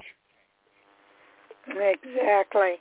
I know one of the changes that's coming up for next year, they talked about planning that street race in Chicago next year, and the sanctioning body is said to have interest in races in several other key cities in the U.S., including the New York City region, as well as internationally. It's also exploring cities in the West and Pacific Northwest, Denver and Portland. Portland is already running an Xfinity Series race. As far as the street race for Chicago, that race in particular is so important because it is targeting that demographic that Mike was talking about, the 18 to 49-year-olds or whatever that range was. NASCAR is really investing in this. They're hiring or promoting several people to move to Chicago to work on the race full time, and they're opening an office in the city. The cost is estimated is more expensive than what they did at the LA Coliseum. The industry executives have estimated that NASCAR is likely to invest $15 to $25 million just next year to set up that event. So they're using that event also to promote their TV rights deal. So there are, like you said, there are so many ripples that come with each of these changes. And I think that's part of what people are experiencing, including the drivers, by the way. I think that there is so much change going on even for the drivers that has made it more stressful for them. And that's why we're seeing some of them kind of responding the way that they're responding to some things. But there is more change coming. And they have to do it. Like Mike said, one of the key targets that NASCAR knows that they need to go after is that 18 to 49-year-old demographic. And that's what this street race is designed all around, is reaching that market. They reach new markets. And in fact, they said that the people who came to the LA Coliseum were not your traditional NASCAR fans. It was a totally new group of fans. The same thing is happening with the street race. They're bringing in a totally different group. It's not the old fans that are buying the tickets for that race. It is the new fans. So obviously, NASCAR is accomplishing what they're setting out to do with some of these changes. They have to bring in new fans in order to up that revenue and address some of these other things that we've been bringing up throughout the night. So change is one of those things we have to adapt or get off of the track, because this is necessary, and it is happening.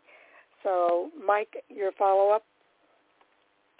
Well, it really depends on what the changes are and why they're doing them. Are you going to? We've talked a lot about trying to attract the 18 to 49-year-old demographic, and there's right ways to do it and there's wrong ways to do it. NASCAR's got to be careful to make sure that they preserve the core integrity of what the sport is. If they want to transform the sport into a pure sports entertainment type product, well, that might attract more of the 18 to 49-year-old demographic, but that probably fundamentally changing the sport like that is probably not the direction that NASCAR should go in if they want to be a racing series like they have been for the previous 75 years. So like Jay said, you're throwing a rock in the pond here. You got to be careful what boats you rock. You've got to make sure that the changes that you're making don't have second and third order effects that negatively impact the core brand of the sport, what the sport fundamentally is. I think doing things like the Chicago Street Race or the LA Coliseum, I think those were great moves. They're not all going to pan out. NASCAR will make mistakes. With the pace of change and the radical nature of some of the things that they're going to need to do, statistically speaking, something is going to flop. Something is going to work out very, very poorly, and that's just how it's going to be. We've seen a lot of issues with the Gen 7 car is a good example where a radical change that NASCAR made had some benefits, and it definitely needed to get done, but there's definitely been some issues with it where I'm not going to call the Gen 7 car a flop, but it's definitely some hard lessons learned about better ways to go forward in terms of implementing changes to make sure that when you throw that rock in the pond, you're not causing issues for somebody's boat. So what they're going to do going forward, a lot of that's going to have to do with the TV rights deal. I'm sure the TV, whatever companies are going to potentially bid on carrying that, whether it is traditional broadcast networks, streaming services, some combination thereof, there's going to be a lot of input about what product they want to broadcast on their network and give airtime to. So that's another consideration that NASCAR is going to have to take into account, is tailoring the product that they're trying to advertise to these broadcasters as something that they can put onto a marketable platform to get out to the fans. There's a lot of change coming in the sport. The TV rights deal is up in 2025, so that's 2 years from now when they're really going to get into serious negotiations about this. We're going to see some fundamental changes with the sport. Not all of them are going to be good, but hopefully the overall trajectory is going to be for the better, and the sport comes out of it stronger, better, refreshed, and more competitive in the future. I'm proud of you, Mike. Jay? Yeah, you can't say it any better. Like you said, you still want to maintain the core fan base. Trying to think a few years back when NASCAR admitted that maybe they had alienated that and not listened to them, but they also have to understand you got to bring in the new market, the demographic you guys are talking about of 18 to 49.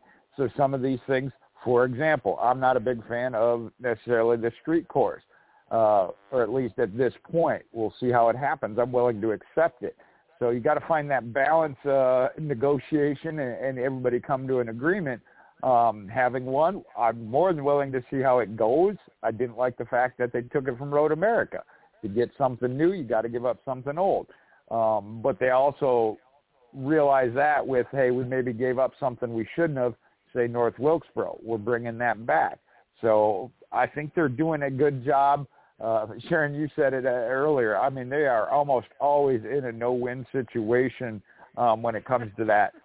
And the other thing I wanted to say was you mentioned the intertwining, talking about what they're investing in the Chicago street race and the money they're investing in that. Well, that goes back to what percentage do they get of the television rights, what they're doing with it. So you're right. They all intertwine. Exactly. All of these subjects that we've talked about tonight are kind of woven within each other as to why things are happening the way they're happening. And I think it's important. If there's one word that I can put out there for all of us, drivers, fans, everybody, is that it's going to be important that we have the capability to adapt to the situation. Mike's right. Some things are going to work. Some things are not going to work. Bad-mouthing NASCAR is not the answer. So we have to learn how to adapt.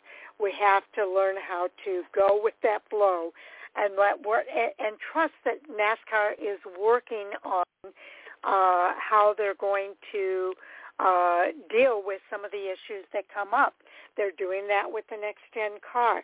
They have been doing it.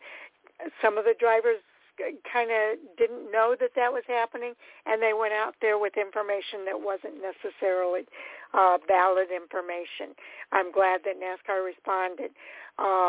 But these kind of things are going to happen throughout all of this, and we're going to have to adapt and have a better understanding and appreciation for all of these changes that are happening within NASCAR. We're going to like some. We're not going to like other things. Jay mentioned the street course. Some of us are not exactly excited about the street course race. Others of us are excited about it. And NASCAR's already said that they're getting interest from that major demographic that is so important to them. And that is a good thing. Even though we might not like it, it's still a good thing that they're pulling in this new demographic that they need to pull in order to sustain themselves over a period of time. So that's the key word, adapting, and we all need to do that as we go through these changes. Jeff Burton said it. This is not the first time that NASCAR has gone through major changes, and it's not going to be the last time that NASCAR is going through major changes. They've been through this before. They know how to weather the situation and manage their way through it. Are they going to be perfect? Yep. Nope. They're going to make mistakes, but they're going to adapt. And we saw Steve Phelps adapt to the situation with the drivers by implementing a weekly meeting. All of us are going to need to adapt in some way, shape, or form. So that's my final word on the subject. And we've gone way over time. So let's go ahead and do our roundtable here. Mike, let's start with you. Sure, Mike_Roselle on Twitter, Mike_O on Reddit. My racing season is coming to an end. My junk of a race car actually held together for the weekend, so that was good. I wasn't very fast, but at least I had a good time. I'm looking forward to the next month of NASCAR racing. Unfortunately, my work schedule is picking up for the rest of the month, so I'm not going to be as regular as I have been over the past 2 months. I'll keep you posted. I don't think I'm going to be available Thursday, but I look forward to talking to you all again whenever that next time is. Okay. Jay. You can follow me on Facebook, Michael Husmann, MoparMJ8 on Twitter and Instagram. And I will be here on Thursday for the preview show. And as always, Mike, if need be, I will represent you and try to live up to your standard as best I can. He does a good job of doing that when you're not here, Mike. Well, that's good to hear.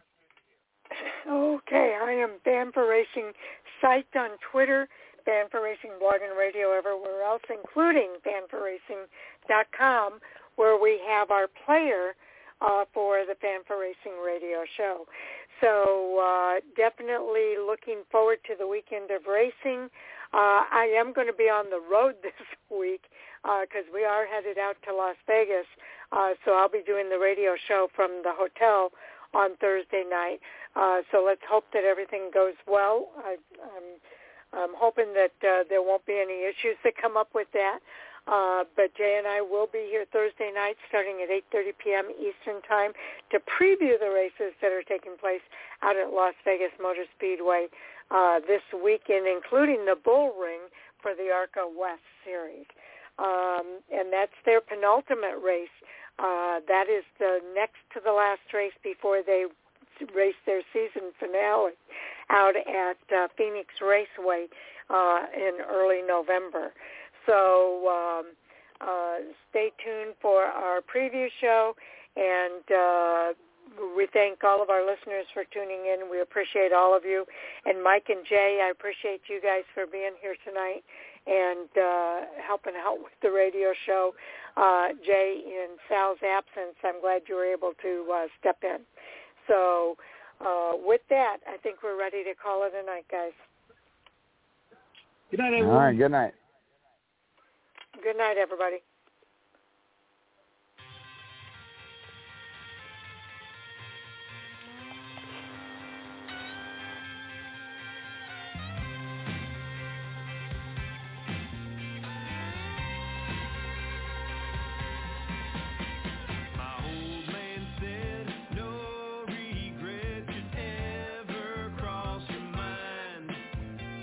It's your road.